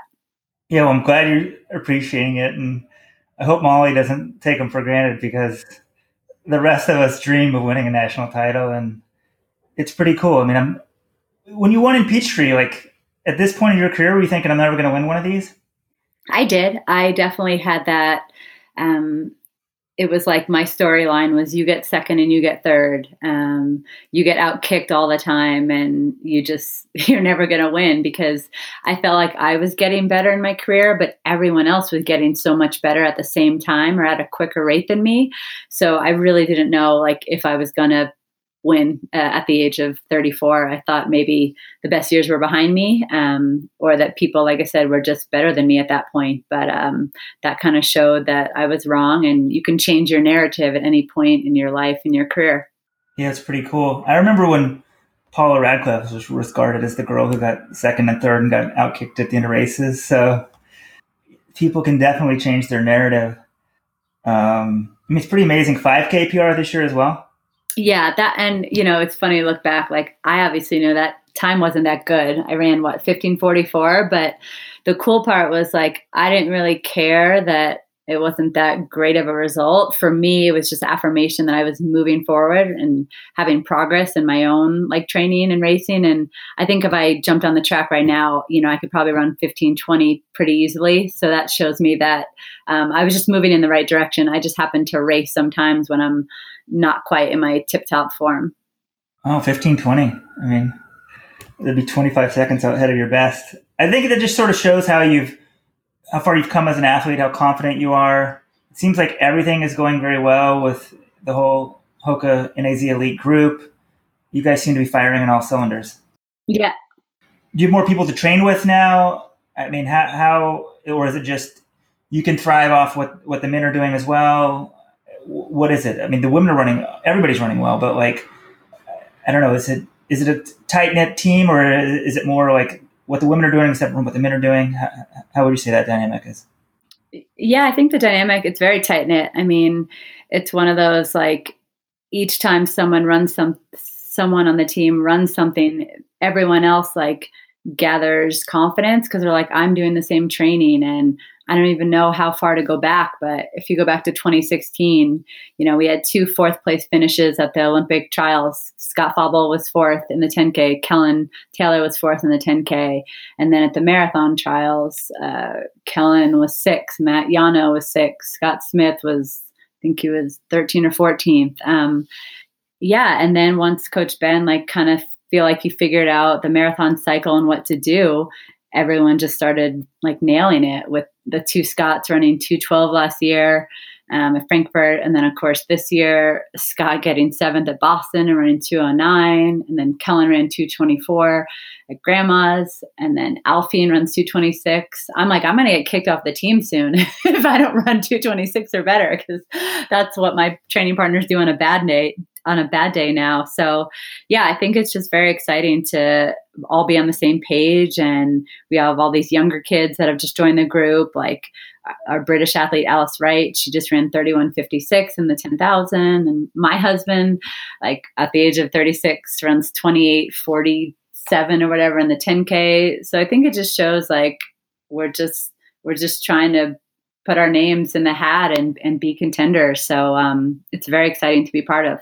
I'm glad you're talking to me. I hope Vin's not upset. He didn't quite make the Let's Run squad for the World Cross Country team. No, that's okay. It was a last minute shot.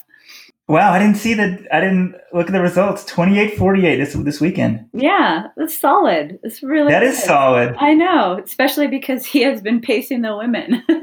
So, if you think about it, like he really didn't have a lot of training, but I think just all the years in accumulation, like he just believes in his strength, and he's definitely not done yet. He's still holding his own, which is very exciting.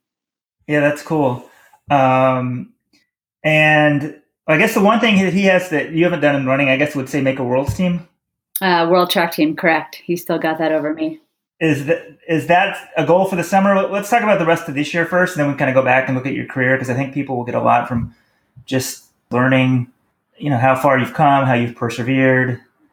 I think there's a lot that people can learn from this, because I don't know, even though we know success doesn't come instantaneously in running, we still want it that way, or we think there's some secret to success. I assume you would say that, that's not the case, and you sort of figure it out along the way, and it's a building process. But what are the goals for the rest of the summer? And I assume everything kind of points to Olympic marathon trials and maybe track trials next year. Yeah. So I am running the US 10K championships at the New York Mini the beginning of June, and trying to go defend my title back there. And then I will be running the 10,000 in Des Moines at USA's. And I think after last year taking third there, I'm trying to turn myself into a 10K runner. And I think I have gotten to the point where I don't have to run a track season to feel confident that I can run a track race. And before this year started, we kind of set out what's 2019 all about. And it's really about trying to make teams, trying to learn how to win races, and just put myself in position to get ready for 2020. And so every race I run, I have that in the back of my mind, winning, making teams. And so I will very much trying to make that team this summer on the track in the 10,000. And then I will be running a fall marathon to be determined. In terms of the fall marathon, is the thinking there to get, do you have the time standard? What is the women's time standard yet? It's 2:29:30. I don't have it because it only opened this year. Yeah, that's right. So is that the thinking there, just to make sure you get that out of the way? Assuming the trials are going to be faster than that, but you never know with the weather, and that course is not easy.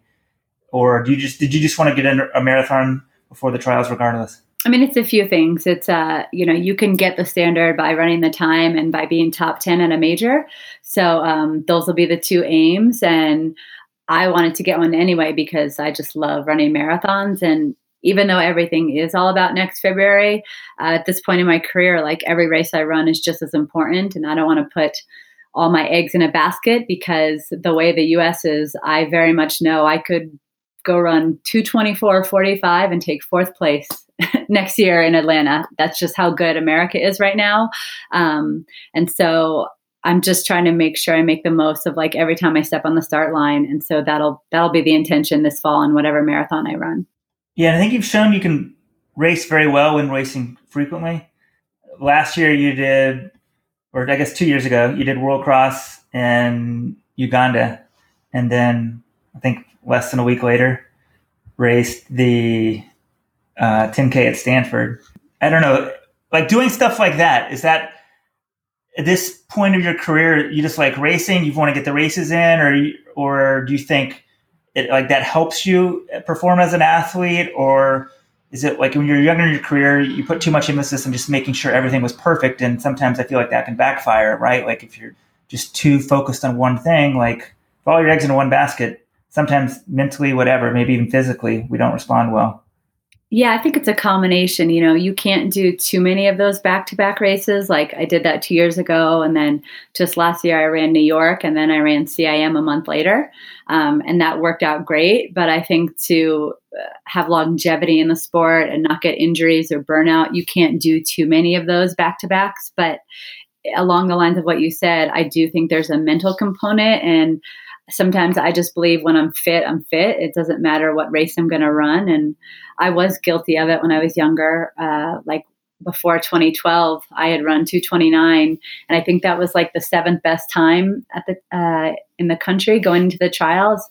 And I just tried to like beat all my training leading into the trials, and I tried to be better than I was that last cycle.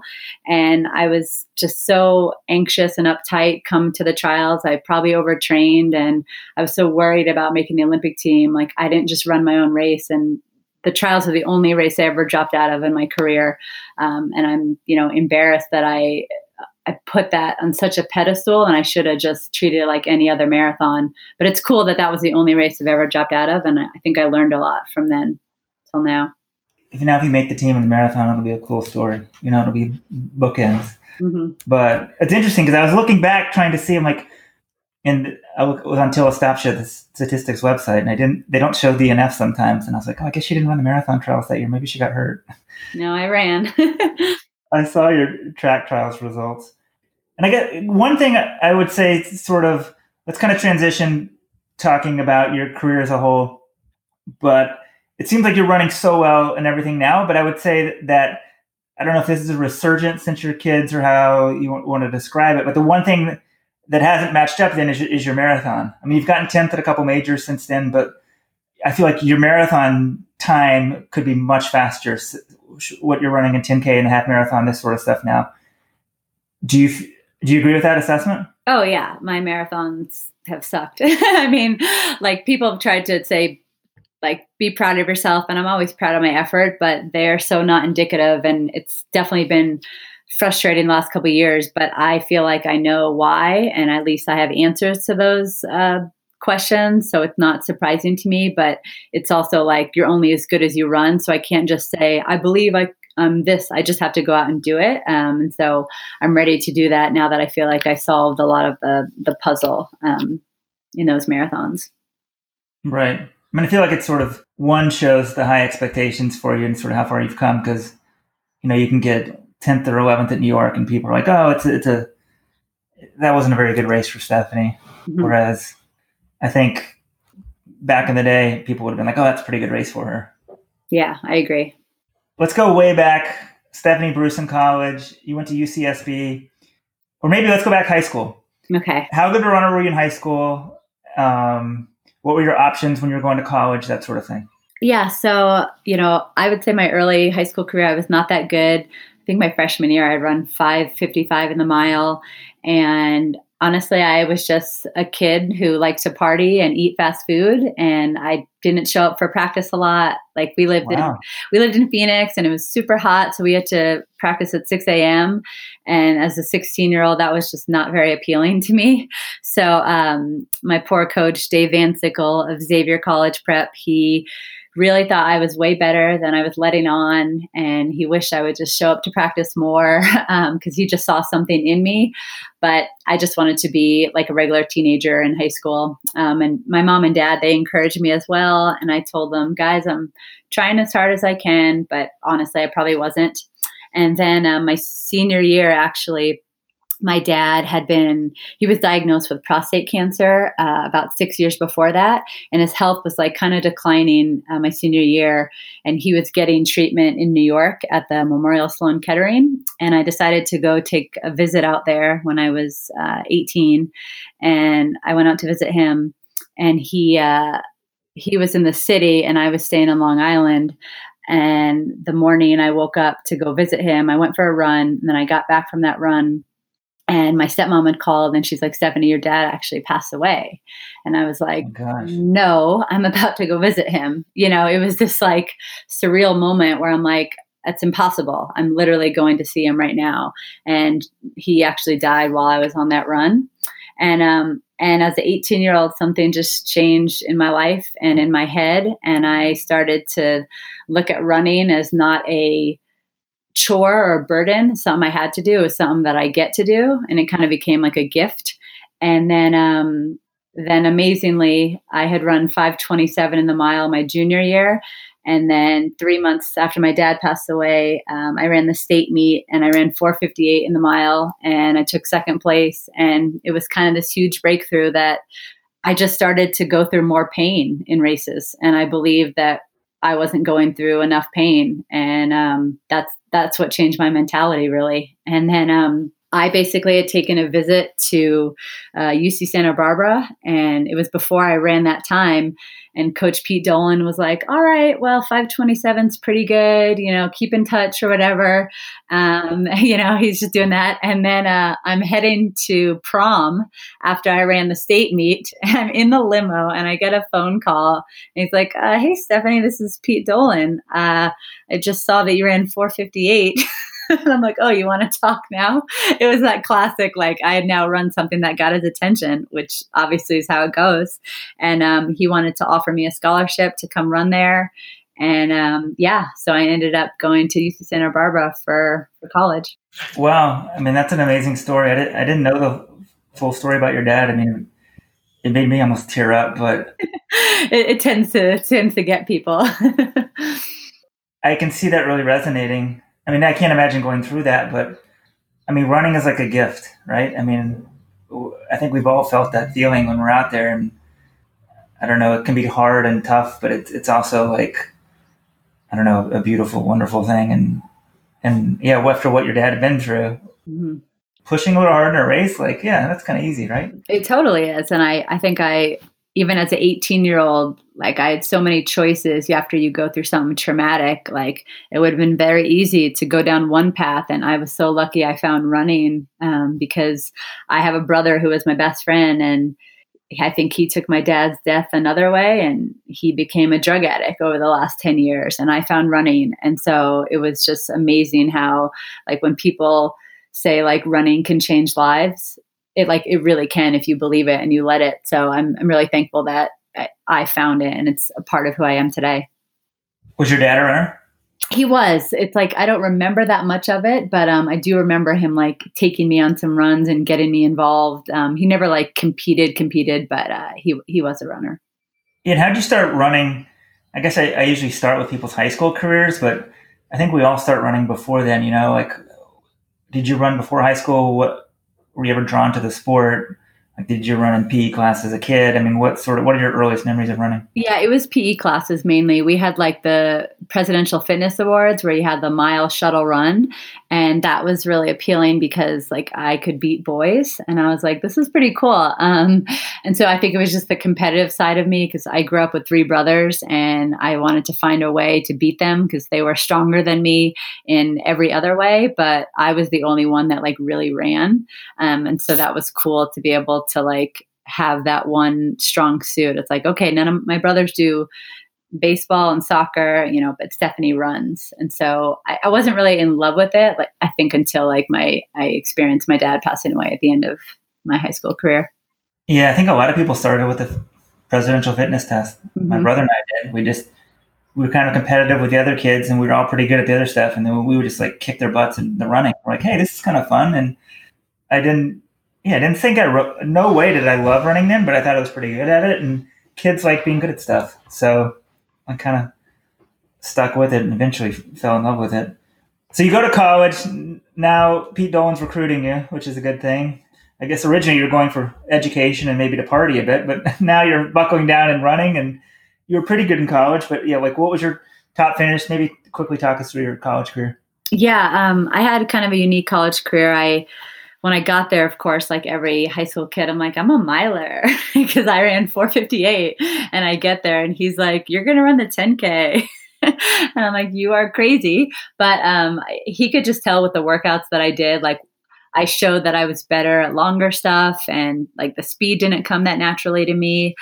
So I slowly started to move up and I ended up, I think it was my sophomore year. I won the Big West Conference in cross country, kind of an upset. Actually, the favorite stopped and started walking with like 800 to go.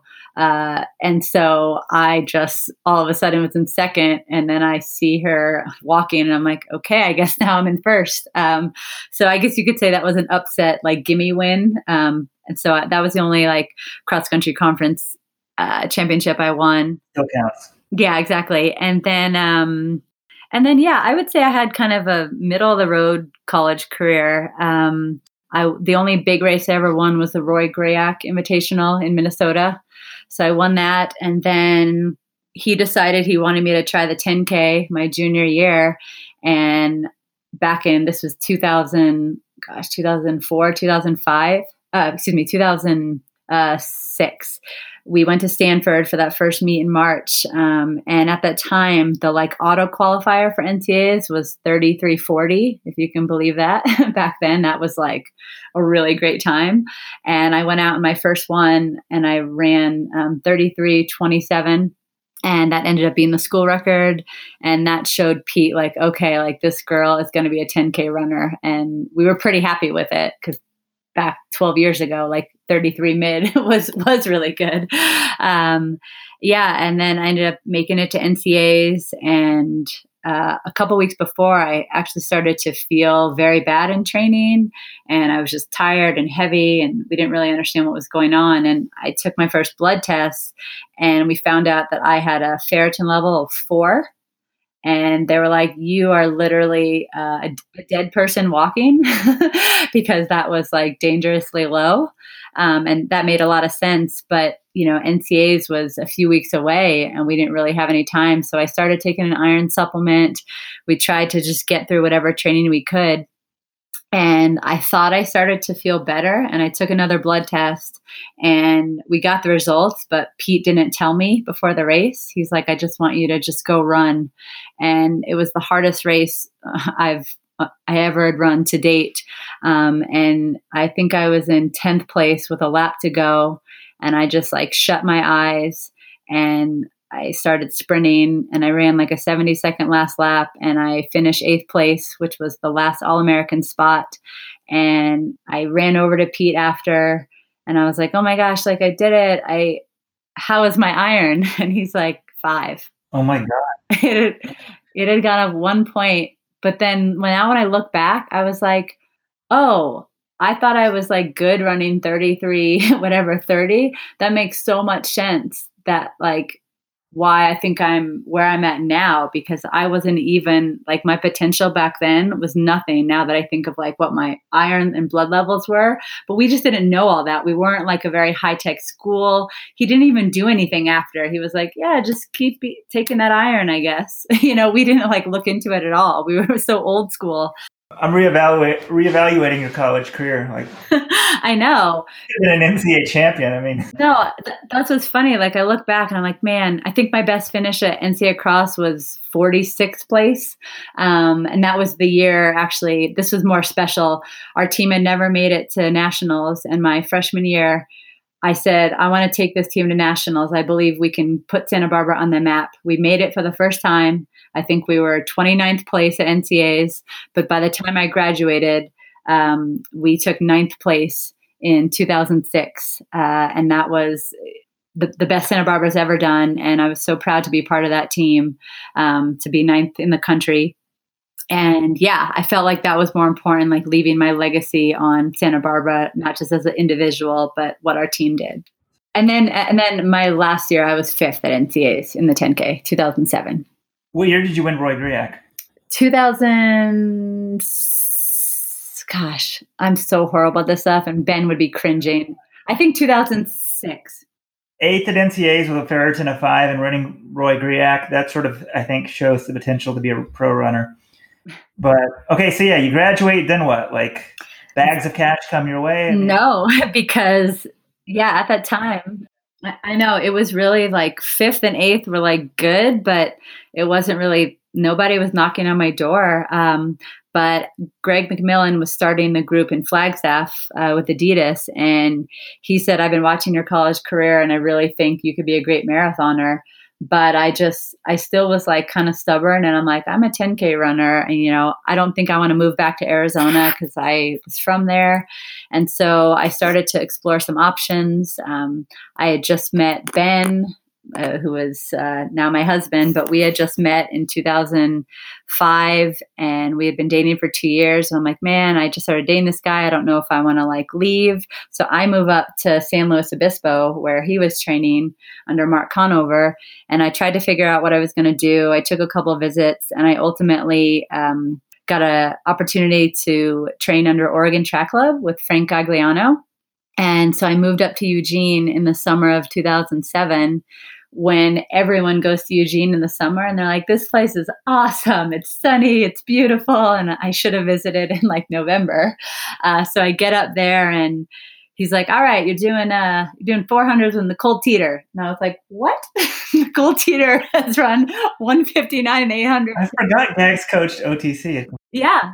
So all these people that like, I'm like, what are you talking about? I run the 10,000. Like, how am I going to do this? And it wasn't Gag's fault. He was more a track guy. And I think his limit of coaching was the 5K. And here I was, that was the lowest I was ever going to run. So I told him, I don't think it was the right fit for me, but now here I am. I just moved to Eugene. Like, what am I going to do? And I ended up going to the running store and this guy was working there and he says, yeah, what have you run in the 10K? And I told him, and I said, I just ran the 10K champs at Tufts in Boston. And he's like, what'd you run there? I said, I ran 33:26 on the roads. And he's like, oh my gosh, you're going to be a marathoner. And I was like, whoa, hold on a sec. And that ended up being Brad Hudson. And so I started working with Brad and I worked with him for the next 2 years with Dathan Ritzenheim and Jason Hartman. And the three of us were kind of in a training group there together. And you're connected to like everybody. I am. Yeah.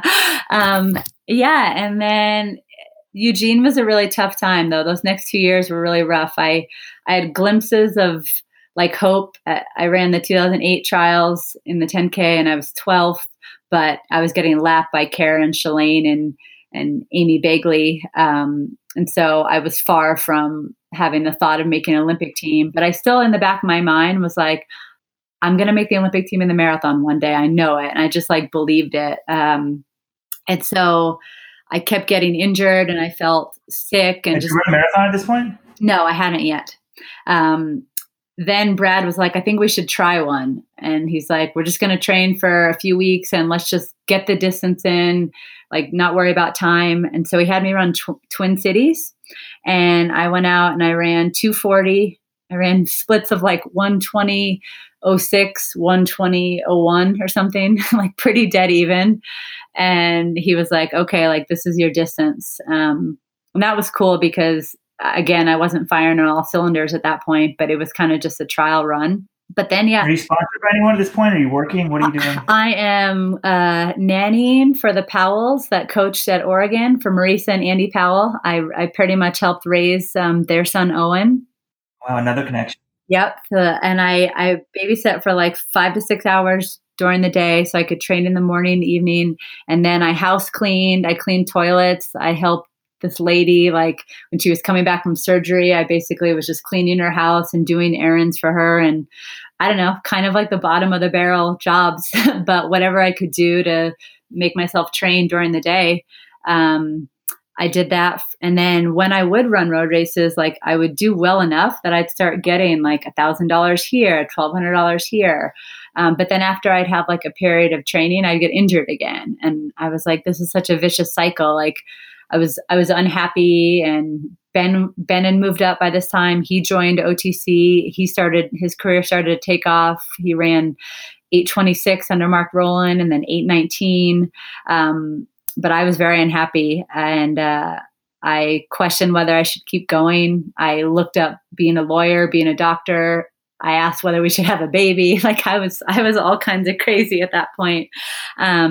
But something inside of me just was like, maybe you should just keep running and try to figure out the answers. So I saw Naturopath and they said, have you thought about food allergies? And this was like 2009 where food allergies were not really talked about or no one had really brought them on the scene. And long story short, I ended up taking a test and they found out I had celiac disease, which is an autoimmune where you're allergic to gluten. And honestly, that was the reason I wasn't having my iron high. I wasn't absorbing anything. And so I had all these issues. I was literally from eating bread and pasta. It sounds so simple, but that was the biggest like problem I had. And basically after I got that diagnosis, I started looking up all the good coaches in the country, and I sent emails and I said, hey, I think I can be one of the best female marathoners. Will you coach me? It was just so bold, but I believed in myself for whatever reason. And I always thought there were things that were just thrown against me that was holding me back. And one got back to me, and it was Greg McMillan, who I had said no to years before. And he said, I still believe in you. Like, let's have you move to Flagstaff. And I moved there in April of 2010. And then 9 months later is when I ran 2:29 in the marathon. Wow. That's pretty cool. And that's it. You'd know, like, what are the symptoms? You just would feel lethargic when running, or like, did you have any idea that you may have had it? I mean, no, I just felt bad all the time. I woke up feeling hungover without even drinking. I had a headache, like my brain fog. I forgot things. I was like losing weight, even though I felt like I was eating so much. And when I look at pictures, I was like very puffy in my face. And then, the inflammation in my body, I would just have sore hamstrings and all these injuries from not doing that much. A week before USA's, I was running a track workout, and then all of a sudden I had to stop, and I had a broken sacrum like the next day. So there were just all these things that were pointing to something was really off. And my theory is that it is genetic, and usually a parent gives it to you. My theory is my dad had it and we never knew. And when celiac is left untreated, it can lead to cancer because it's the same as like malignant cells in your body. And my theory is he had it and no one ever knew. And then basically it got passed along to me. Wow. I mean, for a lot of reasons, it's great you figured it out, the running and your health and everything. Okay, so you run the 2:29 for Greg. And then, so that's 2010? 2011, Houston. Okay. And then what, like the kids come soon after? What's the story going? Yeah. So, my timeline here. For sure. At that time, we had also launched Picky Bars, which was really cool because that was like something Lauren, Jesse, and I were working on while Lauren and I were injured. And it gave us something to kind of like distract us while we were both injured. And then it was so cool that before I ran Houston, Lauren came back and won the 5K on the track at USA's, like out of nowhere. So it was really cool that like we were getting back to the level that we were at before while we were starting Picky Bars. But anyway, and then Ben and I got married a year later, and he moved out to Flagstaff. So now we're here with the group. And then, we had been together for about 7 years at this time. So of course I'm thinking about kids, and I'm thinking, how do you plan that? Do you stop your career? What do you do? And I knew I wanted kids before I got much older, but there was never a good time to really stop. And so after the disappointment of dropping out of the marathon trials, I told myself to just rally, let go of it, move on. I came back and I ran the track trials, and I got 8th in the 10K. I think I had run like 32:24 at the trials. Still far cry from making the team, but at least I was kind of moving up. And then I ran the Honolulu Marathon that December, and I was 3rd there. I ran 2:32, which felt like indicative of my PR because Wilson Kipsang won it that year, and he ran like 2:12. And I'm like, okay, well, if Kipsang has run 2:04 and he runs 2:12 at Honolulu, does that mean I can take off 7 minutes from my time? 32 in Honolulu is very good. It's hilly and hot. Right? You know how that works? Exactly. So I started to be like, all right, maybe I'm like a 2:27 marathoner, but you're not until you do it. And then we ended up leaving the group, and it kind of disbanded. And then Ben coached me 2013. And that was one of the best years of my career. I was second at I was 3rd at the 15K champs. I was 4th at the US half marathon champs. And then I was 2nd at the 10K champs in Peachtree. So I started to have all these like 2nd, 3rd, 4th place finishes at US champs. And I was like, okay, like I'm really like, I'm moving my way up. And that's what made me believe, like, I'm glad I decided to keep pushing forward. And this is what I'm supposed to do in my career. And then in August of 2013, I found out I had a stress reaction in my femur. And instead of getting depressed, I said, well, why don't I try to get pregnant? And then I got pregnant 2 months later. And so that kind of worked out. And I had Riley in June of 2014. And I said, this is great. The Olympic marathon trials are 18 months away. That's a great amount of time for me to, get back on it, try to get back stronger and make it to that start line and try to make the team. And then when I was 6 months postpartum, we got a little surprise and I was pregnant with our second child, Hudson. So yeah, that really threw a wrench in my whole plan and life and what I thought was supposed to be. But looking back now, it was the best thing that could have ever happened. They're now best friends and I have 2 beautiful boys, and I kind of had a forced break in the middle of my career. And then I guess that's what got me to where I'm at now. We met Coach Ben Rosario when he moved to Flagstaff in 2014, and he said, I want to put a training group together, and I want it to be a real professional group, different than any other group out there, and I want you and Ben to be on board. But I was still pregnant at the time, and he said he would still coach me through that. And then I had to tell him I was pregnant again after. So it's amazing all the people that stuck by me when I had 2 back-to-back pregnancies. And then Hoka signed our group shortly after that. And then it's been, I don't know, ever since then. It's been an amazing story and timeline. But then you're sort of leaving out the part coming back from 2 kids and starting to dominate everything. So was there any doubt when you had the kids that you would come back to this form? The picture that went viral, was that when you were pregnant or you posted it afterwards? That was postpartum. That was right before the 2016 Olympic trials. Basically, I still wanted to run the 2016 marathon trials, and my heart wouldn't let go of it, but I was only going to be 5 months postpartum. And in my head, I was like, Stephanie, this is so stupid. You're not going to make this team. What do you think you're going to do? Women are running 224, 225, and you just had a baby 5 months ago. And it took me all the way until a month before to actually accept that. So once I accepted that and realized I should just be a spectator, I focused my efforts towards track. And then at Stanford, which I would have been 7 months postpartum, I ended up running 32:14, and that was 1 second under the Olympic standard. And I was like, okay, maybe I have a shot to possibly make this track team. But then just postpartum caught up to me. My pelvis started hurting and I just was having a lot of issues.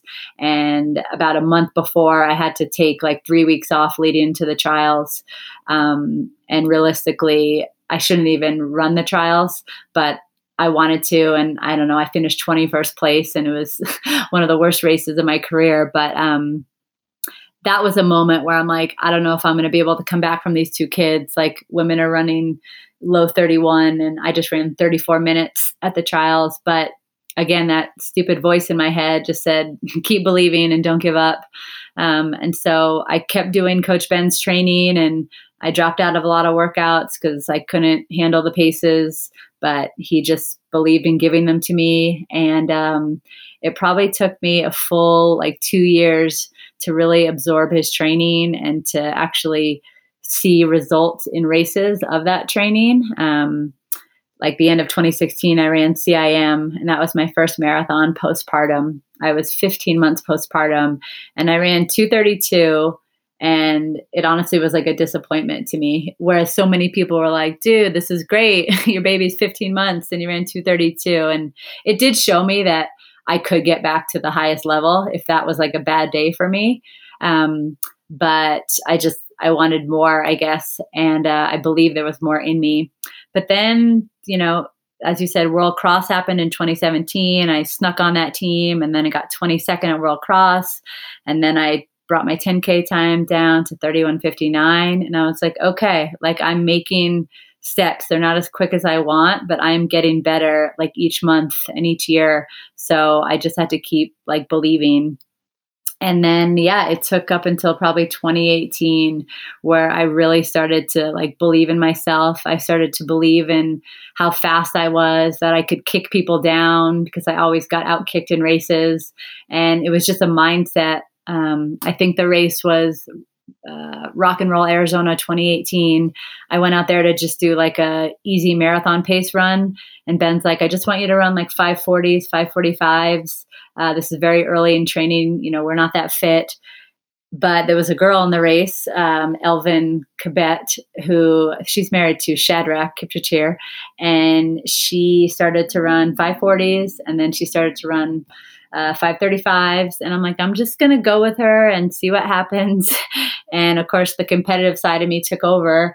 And he said he gave me the green light at 10 miles. And if I was with someone, I could start racing. So we had already been running like low 530s. And then at 10 miles, there's this big uphill you do in Phoenix. And then you do a turnaround and you come back down.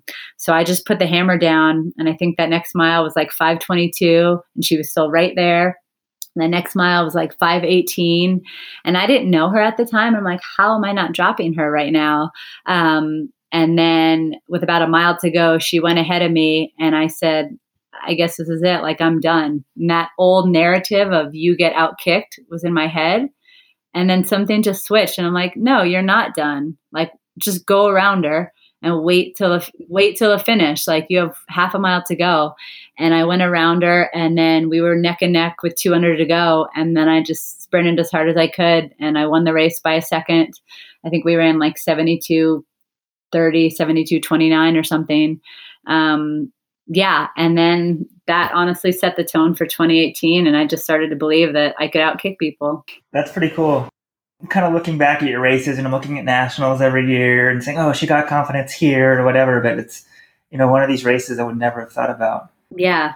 And then I just told myself that year, I said, nobody passes you in the last mile of any race. And in 2018, besides New York Marathon, I never got passed in the last mile by anyone. And that was the really cool thing, that I held myself accountable. I mean, yeah, it was a great year last year. And then it's gone pretty well this year too. And just listening to your story, you're talking about, one, you're a dreamer. You keep sort of, aiming for that Olympics, which is great. But then you're talking about like how you believe. And that reminded me of your Instagram this week. Essentially, you said, I firmly believe in the power of your thoughts and how your body perceives things. I felt like garbage the last few days heading into Sunday's race. I was supposed to get my period Saturday, and as many women experience, PMS symptoms can be dreadful. I had a poor tune-up workout on Wednesday in Flagstaff, and honestly, I was worried if I was doomed for the race. All my training has been super solid, and my thoughts of feeling crappy were getting to my head. Amazing how we can almost let one bad workout trump the accumulation of so many successful ones. I'll have to skip the next part because I'm not a woman. Wow. No, I'm reading it. Wow, I hadn't gotten down to all this part. My cycle came right on cue Saturday night. I felt bloated and my digestion was all kinds of crazy. Like, I needed the bathroom about 2 minutes into the race. I wore bulky underwear under my buns, which looked awesome, I'm sure. I mean, as a man, I never knew this happened. This even goes on with you guys. I did so because racing with a tampon postpartum, well, I should have read this before we got on the air. I'm sorry. There's just no telling what's going to happen down there. I share this so you can understand we don't always feel invincible superheroes when we race, but we can still achieve things when we feel bad. For me, this win is important mentally because I didn't accept my body telling me how bad it felt. I had to tell my mind to shut up in the race and just run. I believed in my fitness. I believed in the chance to find out how much I wanted it. I mean, that's just a great story. I think everybody can learn from. Like, one thing I'm amazed with is like the top people in the sport, they don't have bad days. They don't have bad races. Very, very rarely, right? Like, once these people figure out how to win, you rarely see them have a bad race, right? They can't always be on their A game, but I think they've learned that they're confident. They believe in themselves. They know, hey, I had a bad workout. I don't feel bad today. Well, I can still give it a go. I can still do pretty good. I mean, do you feel like a different runner when you're in the line now? I do. I just think like I've run through feeling like shit in workouts and in training. And there's this perception that you have to feel like awesome in a race, or I've never had a race where I'm like, this is so easy, like never. And I think that's a gift because I don't ever expect it to be easy. I expect it to be really hard, and I train hard. And there's this great quote. It's like, I don't train so the race feels easy. Like, it's going to be hard. I train so I can tolerate that hard. And so that's what I feel like I just tolerate that. And I've always believed that if I'm firing and all my blood levels and everything and I'm healthy, I like to believe I can go through more pain than some people. And that's how I beat people in certain races. And so that has grown as I've gotten fitter and stronger over the years, that I just can dig down deeper.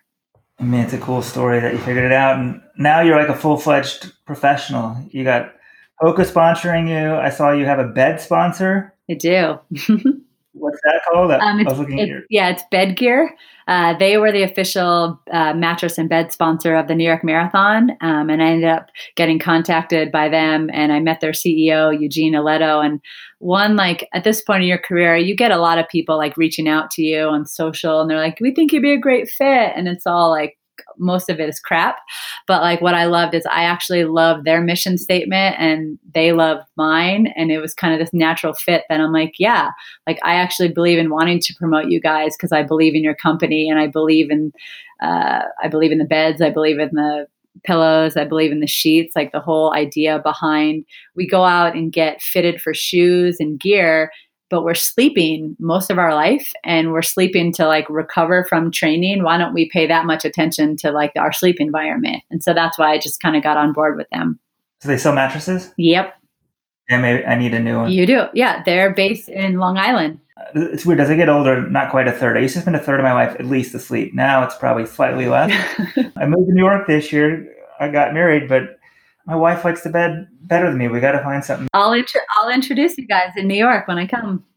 All right. I'll check it out. And like picky bars, how involved with that are you? And some of these other things? Yeah. So Lauren and Jesse run the business basically in Bend, and it takes honestly more effort to involve me on a day-to-day basis. So I'm not involved there. I'm just involved in our big decisions. And then I try to be, I guess, our most active proponent. Like they're what I eat before every race and workout. And my kids are obsessed with the snacks. And I just try to be really vocal and share them everywhere I go and really spread the word about them. That's kind of my best role right now. You guys are now, I'm trying to think where I saw you guys. It's like one of the bigger stores. We're in REIs across the country. We're in lots of like local groceries, like in Eugene and Market of Choice and the Pacific Northwest. And then our biggest thing is our Picky Club. And that's where people can get like the monthly subscription, and it just automatically comes to your door, and you can pick your flavors and how many you want, which is kind of cool. You don't have to think about it, and it just arrives at your door. Oh, I think I haven't done the Picky Club. Maybe it was my grocery in Texas or something. I was like, wow, if they're here, they're really making it now. This is kind of cool. Well, you got a lot going on, and then you have two kids on top of it and are doing all of that. Do you think being busy helps your running? I do. I think it's, a busy person is a productive person. And I've never had the personality. Yeah, I could watch movies all day, like when I was younger, but now like, there's just so many things. I just want to like help so many people. And I'm always like driven to certain causes, and I want people to like live their most awesome life. And so I'm trying to find ways to make everyone I come across like do that. And it just keeps me busy. So I'll be answering emails from fans or trying to do promotions or write blogs, or I don't know. I just like, I'm so drawn towards the process and the passion of like making our sport better than when I got here, and just making other people's lives better, that it's the only way I know how to operate. Yeah, it's cool. I mean, as a successful professional runner, you get this opportunity to influence a lot of people, and I'm glad you realize it and enjoy sort of having subtle influence on people's lives, because you don't know what, it might be a kid, it might be an adult out there. A lot of people, I think, can learn from your story. Couple quick questions. I'd asked John and Robert what they wanted to ask you, and one was two of the questions we kind of touched on is like, how has she come back so well from the kids?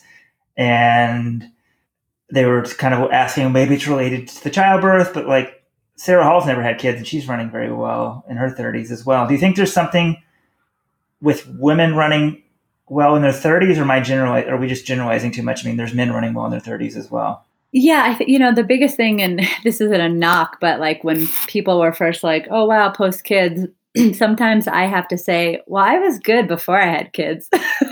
And so I think some people like did forget that about me. Like I had run decent times and I'd run 2:29 in the marathon. I ran 70:53, 32:20 in the 10K before kids. I just think I wasn't in the right training program and I didn't have Coach Ben's workouts. And so I think what happened was then I had kids, and it takes, that was a good 3 years of 18 months of pregnancy and then another 18 months of trying to come back from them. I started doing his training, and then now you're seeing 3.5 years postpartum of my last baby. Now it's all starting to come together. And honestly, like, I don't even think I've touched on what I'm capable of running. And that's what's like really encouraging, that everyone's really excited for me, and I am too, but I still think there's like a whole lot more in me. And I think, yes, women, as we get older, like we get more testosterone as we age as well. So I think our recovery ability, is a little higher. As we get into our 30s, we have a little more muscle mass. Like that's why you see women can like lean out and get more muscular into their 30s versus like when you're in your 20s. And I think that is the reason too why, if you just can stay healthy, you're just seeing all this accumulation of training. Interesting. I didn't know the testosterone thing. Well, because think about it, we go into menopause, so you're actually like losing the estrogen, and so gaining more testosterone to a point. When you have too much, then you don't want that. Robert asks, what do you consider your number one accomplishment in sport? Oh, okay. I was like giving birth to Riley and Hudson. I'm like in the sport, but right. Okay, giving birth, we got that one. What about running? Gosh, that's really tough. I thought it was going to be winning Peachtree last year, and then I would have thought like winning the title here. But part of me almost thinks it's going back to getting third at USA's on the track last year. That was like a really big moment for me to realize I don't run track all the time, but I can still compete. And it was a great field that I ran against too, getting third behind Molly Huddle and Mariel Hall. That was like a huge confidence booster to me. So that, I would say that would be the highlight of my career so far. It's funny because like we're so focused on who wins the races, and at nationals there's a lot of races going on. And now I'm looking at the result, like you beat Emily Sisson. Well, yeah, it's cool if it worked that way. They're like, oh, cool, Emily Sisson just ran 30:49 and 2:23 and I beat her. But running doesn't work that way. I think she had some hiccups in training, so she wasn't 100%. But it's still like we were neck and neck. We were kicking that last 400 together, and I was able to outkick her. So that was a cool moment for me, and I'll take that going into this year and the track trials next year. Yeah, so if you make the Worlds team this year, will that mess up your marathon plans? Because Worlds are so late, or you haven't thought that far ahead? I haven't thought that far ahead, but I'll have to see what Coach Ben wants me to do. It's a good problem to have, right? It is.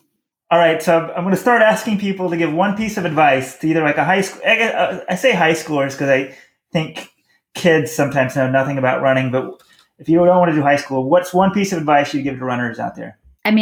I happened to tweet it yesterday, but it's something that's been on my mind. And I said that like I had never won a big race in the first 5 years of my professional career, and a national title took 10 years. And I didn't PR in the marathon or half marathon for 6 or 7.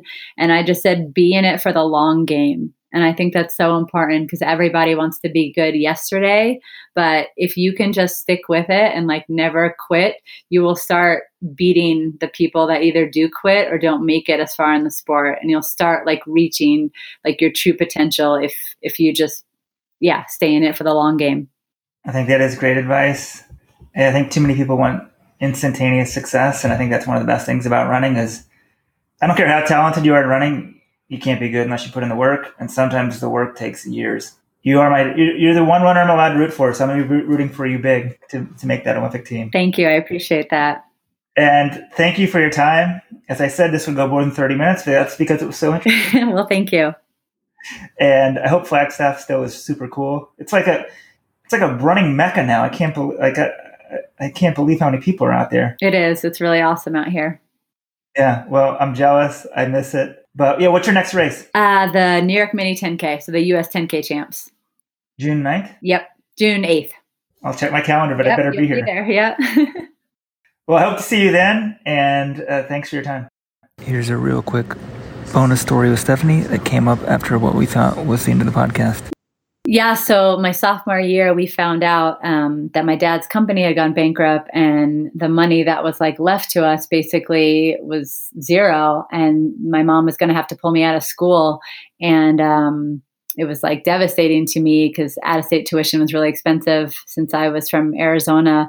And an article was written about me in the Santa Barbara newspaper. And then Coach Dolan called me into the office next week, and he said, Stephanie, somebody read your article and an anonymous donor wanted to fund the rest of your college career. And I don't know, that was close to $60,000 or $70,000 just by simply reading my story. And it was like overwhelming. And I'm like, how am I ever going to repay this person? And since I can't ever repay them, that's like always in the back of my mind in life. Like, I want to make people's lives better, and I want to just try to give back in a way, because you never know like who is struggling or who you can help. And I think that's what makes me like hustle in so many ways, wanting to try to like, change people's lives in whatever capacity I can, because somebody changed the trajectory of mine. That's a crazy story. It is. It really is. Okay, now I got to go pick up my kids. Okay, thank you. Okay, bye.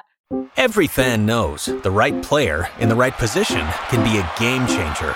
Put LifeLock between your identity and identity thieves to monitor and alert you to threats you could miss. Plus, with a U.S.-based restoration specialist on your team, you won't have to face drained accounts, fraudulent loans, or other losses from identity theft alone. All backed by the LifeLock $1 Million Protection Package. Change the game on identity theft. Save up to 25% your first year at LifeLock.com/aware.